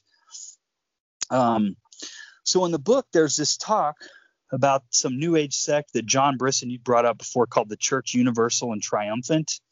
And this is like another one of these critters crawling out of that theosophy cauldron, all that Saint Germain ascended master bullshit, the I am movement, and all the blah, blah, blah. I've never been more convinced, man. Like theosophy is just like one of the worst things to happen to the human race. I've never been more sure of that. But anyway, Elizabeth Clare Prophet was the leader of this, and they would do like these. I agree, Keith. Just wanted to say that I agree with you 100% about theosophy. So 100%. Yeah, it's just a bunch of bullshit. But anyway, so Elizabeth Clare Prophet back in the day, she'd be preaching about how Noah had the pure blood and the Nephilim aliens had the bad blood, and both of the bloodlines survived the flood. And this is like a really bad articulation I'm giving of something they call the Nephilim doctrine. And I met people who think there might be something to this, and it gives me the fucking creeps. Okay. But you can see how this converges with some like Eric von Daniken ancient astronaut stuff. But Prophet would talk about how the Council on Foreign Relations and the Trilateral Commission and the whole New World Order were controlled by the Nephilim. And this is like some old school QAnon shit, man, and it like lines right up with the whole idea of like the serpent seed of Cain and Noah having been genetically pure and untouched by alien DNA. And it like just flows right into this, the twin seed doctrine of like the Christian identity people. It's like white people are the real chosen ones, and all that stuff that we talked about, which is like the religion of the militia people, But in the book, they also talk about this CUT, Church Universal and Triumphant is CUT is the acronym. One of their leaders named Martin Lasseter, who used to be the editor of the APACL Asia Bulletin. And some of these CUT members were also involved in the Committee for a Free Afghanistan, which was part of the WACL Rollback Rambo Coalition network that we were talking about. One of these CUT ministers, Gene Vossler, was an advisor to Daniel Graham and the High Frontier group pushing Star Wars in the 80s. And in like the late 80s, Elizabeth Clare Prophet kind of got in trouble. She's the New Age prophetess, and she's convincing all these crystal hugging hippies to build like fallout shelters and go full prepper in anticipation of a nuclear war that didn't happen, which is real interesting because one of her church's ministers is involved in High Frontiers, Star Wars.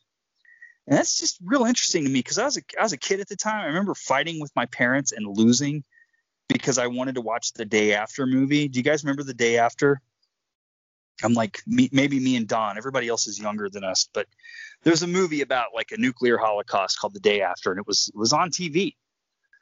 And it was like the opening scene of Terminator 2 where everybody gets like torched, but it's like the whole movie. And, back then we weren't all as desensitized to shit like that. So it's like my parents, nothing like that had ever been on TV. They're like, you got to go to bed. You can't watch this. But you had Carl Sagan pumping up this nuclear winter thing. And there was another movie called Testament that was about people that survived the blast and died from the fallout later. There was a lot of like nuclear scaremongering going on in the 80s. And then you see this connection between a group like High Frontiers pushing for SDI, working hand in hand with this New Age cult that's engaging in that very same scaremongering. And it makes me wonder, like maybe all that propaganda was intended to help create public support for like this literal magic bullet that would make sure the missiles never got here. It's just a notion, but I couldn't believe that when I read this book. But finally, about the WACL legacy, we talked in the last two episodes, and we talked in this episode a lot about this Committee for Inter-American Security and how it was part of this U.S. WACL network for Latin America. And Larry Pratt is part of that group, like Don was talking about, right? So Larry Pratt, his career was just getting started in the 80s, and he's still around. In fact, if you look up in 2018, that Sacha Baron Cohen guy, the Borat, Ali G, he like punked Larry Pratt on his show, Who is America? This segment called Kindergartens, where he's like trying to convince Larry Pratt, like, we should arm kindergartners. And Larry Pratt's like, I think that's a great idea. But anyway, how he really comes into the postscript of WACL from my standpoint is his helping foster the Patriot militia movement in the United States. So, Don, you talked about the Conservative Caucus being ubiquitous in these studies, right? So Howard Phillips, leader in the Conservative Caucus, member of the U.S. WACL, member of the CMP, along with Larry Pratt, and Gun Owners of America, which was described as being 8 lanes to the right of the National Rifle Association and the stuff that I read. They form the U.S. Taxpayers Party, later renamed the the Constitution Party in like 1988. And Howard Phillips ran for president under the U.S. Taxpayers Party banner in 92. And in fact, his VP was Albion Knight Jr., the Episcopalian traditionalist I talked about last time. That was just going to be his VP. So in that same year, crazy thing happens, and it's called the Ruby Ridge incident. And this is where Randy Weaver and his family came under siege by the feds due to some firearms charges. And Weaver was a Christian identity believer himself, and he'd been to some Aryan Nations meetings, and it doesn't really matter, but it's probably important to point that out. But then the feds killed his son and his wife and his dog, and the rest surrendered and became like martyrs for the cause. And Bo Greitz, who you mentioned earlier, John, he volunteered himself to be a mediator to negotiate the surrender. Bit of a Christian identity guy himself. Bo Greitz, decorated combat veteran, and apparently was the inspiration for the Rambo, not the Moonbow character in the movies, but the actual Rambo. And he was running for president that year in Willis Cardo's Populist Party. And get this, he was endorsed for president from the Pleiades by Commander Georgios Hatton and his Christian identitarians from outer space Phoenix journals. Apparently they even met with his representative at some diner in Las Vegas. Weird. Okay. But anyway, Ruby Ridge happened in August of 92. And 2 months later in October, there's this big powwow in Estes Park, Colorado, called by Christian identity preacher Pete Peters.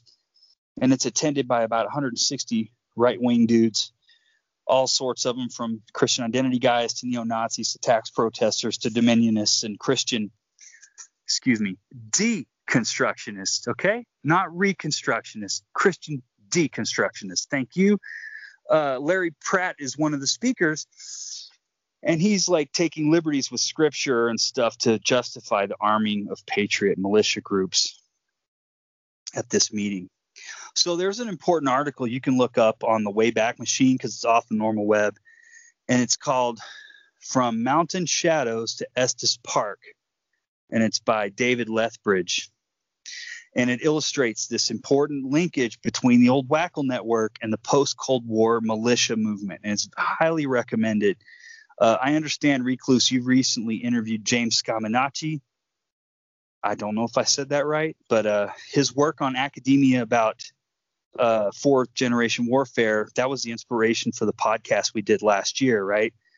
And so this post-Cold War WACL alumni stuff feeds right into his thesis. And so many of the people that he's talking about in his writings are the same people that are in the WACL network in the 80s.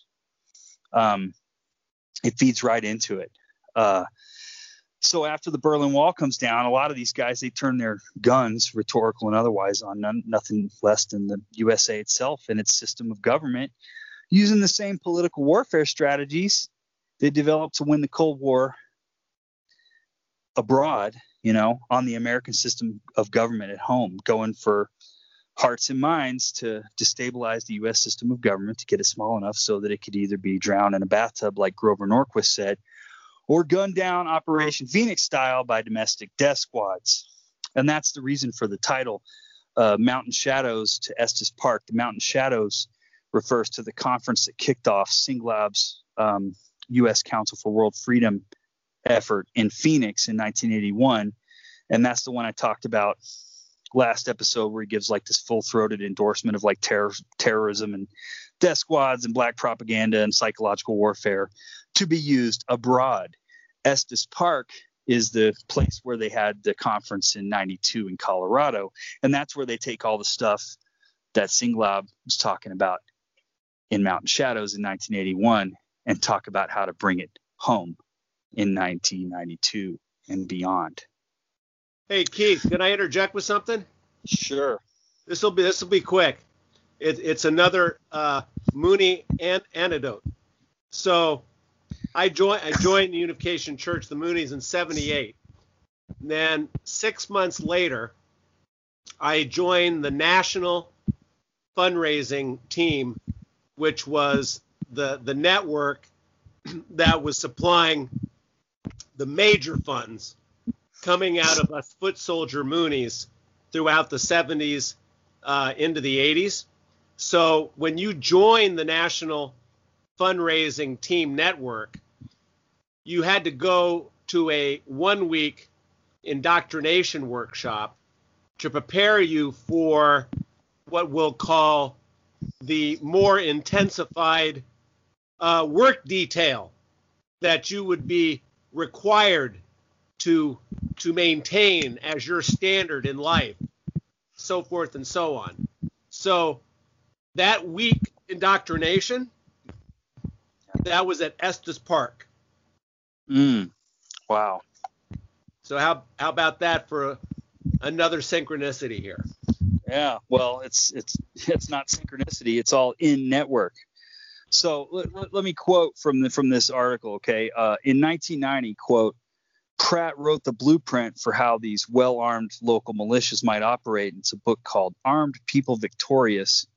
And the book was based on the experience of the evangelical Christian militias that General Singlaub helped arm and train in the Philippines, and the Death Squad militias of Guatemala, armed by the Christian right in the U.S., that the WACL and related organizations had helped to establish. It was very clear what Pratt had in mind.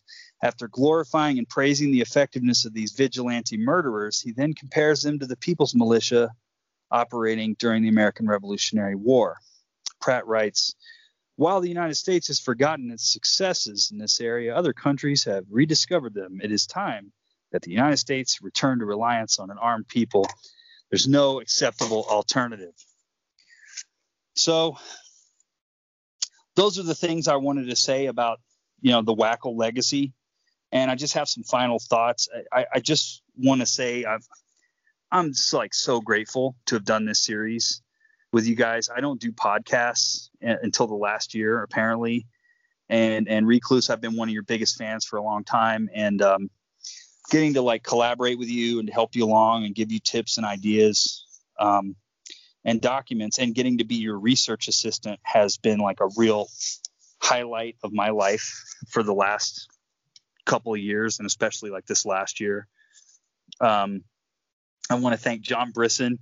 You've done the really hard work of looking into the Council for National Policy and the secret right. And I know it hasn't been easy for somebody of your background to take a hard look at these subjects coming from that background, and Moss definitely deserves some gratitude. I mean, not only doing some of the most up-to-date work on the OUN and the ABN, but like you've also helped doing the editing of these episodes and like putting up with my bad jokes and stuff and listening back to them and everything.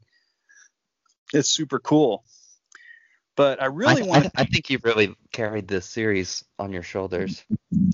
Well, only for about 5 more minutes, and then I'm going to play D&D with my kids. Haha. I really want to thank you, Don Diligent. You really brought so much knowledge and new stuff about the Unification Church that I can really confidently say just doesn't exist in any book or any article, at least not yet.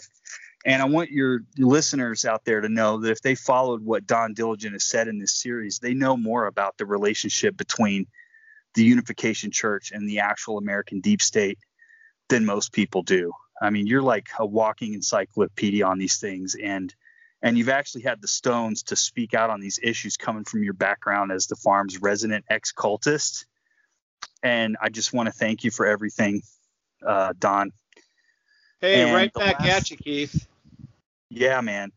The last thing I want to say before we end this series, well, there's 2 things. KeithAllenDennis.bandcamp.com. Okay. The last thing I want to say is just remember this. There's nobody out there that is smart enough or well-read enough or discerning enough or wise enough not to fall for some bullshit propaganda except for us. Just the 5 of us. We're the onlyest, most specialist ones in the whole wide world. So it's nice knowing you all. Yeah, and I only had to pay 36 years of dues to get it to here. Yeah. 36 years as a dedicated Moonie. Not so bad, right? Not so bad. Yeah. I only had to give up a couple of weeks, but they were in jail in Florida with Aryan Brotherhood folks. That wasn't very fun. All right. Well, this has been absolutely amazing, and it's been a experience putting this series together for myself. It is certainly the most ambitious thing that I've attempted to do in multimedia fronts up to this point, and hopefully you guys out there have enjoyed it. We're going to try something similar along these lines going into 2021 in the UFO series. Keith has already given you guys a bit of a preview of that, but he would be back with me on that. So will Don, Erica Lukes, and maybe some other special guests will be joining us. Probably Brisson, too. I know Brisson's got some stuff on UFOs I'm sure he would love to share.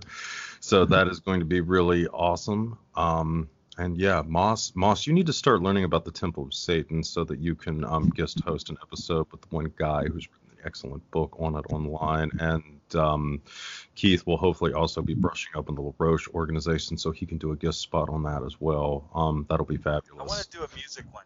Let's do a music one and talk about cool stuff instead of like evil weirdos. All right, we can Although do I music. love that. I love the evil weirdos, but yeah. Well, we're doing the music one here on your album here soon anyway, so we got that at least to look forward to before we get into the UFO stuff. All right, well, I think on that note, we will finally close this thing out with its, 20 hours of running time or something. This is a historic broadcast. I hope all you guys who have stuck around for it appreciate that. And do please consider the legacy of WACL and the legacy that it has on this country, as we were, unfortunately, one of the principal sponsors of it by the 1980s, if not before. And that legacy will continue to weigh both on us here domestically and on the millions of people who were affected by WACL abroad for some time, sadly. And that's something that we all need to come to terms with. Well, on that note, I say to you all, good night and good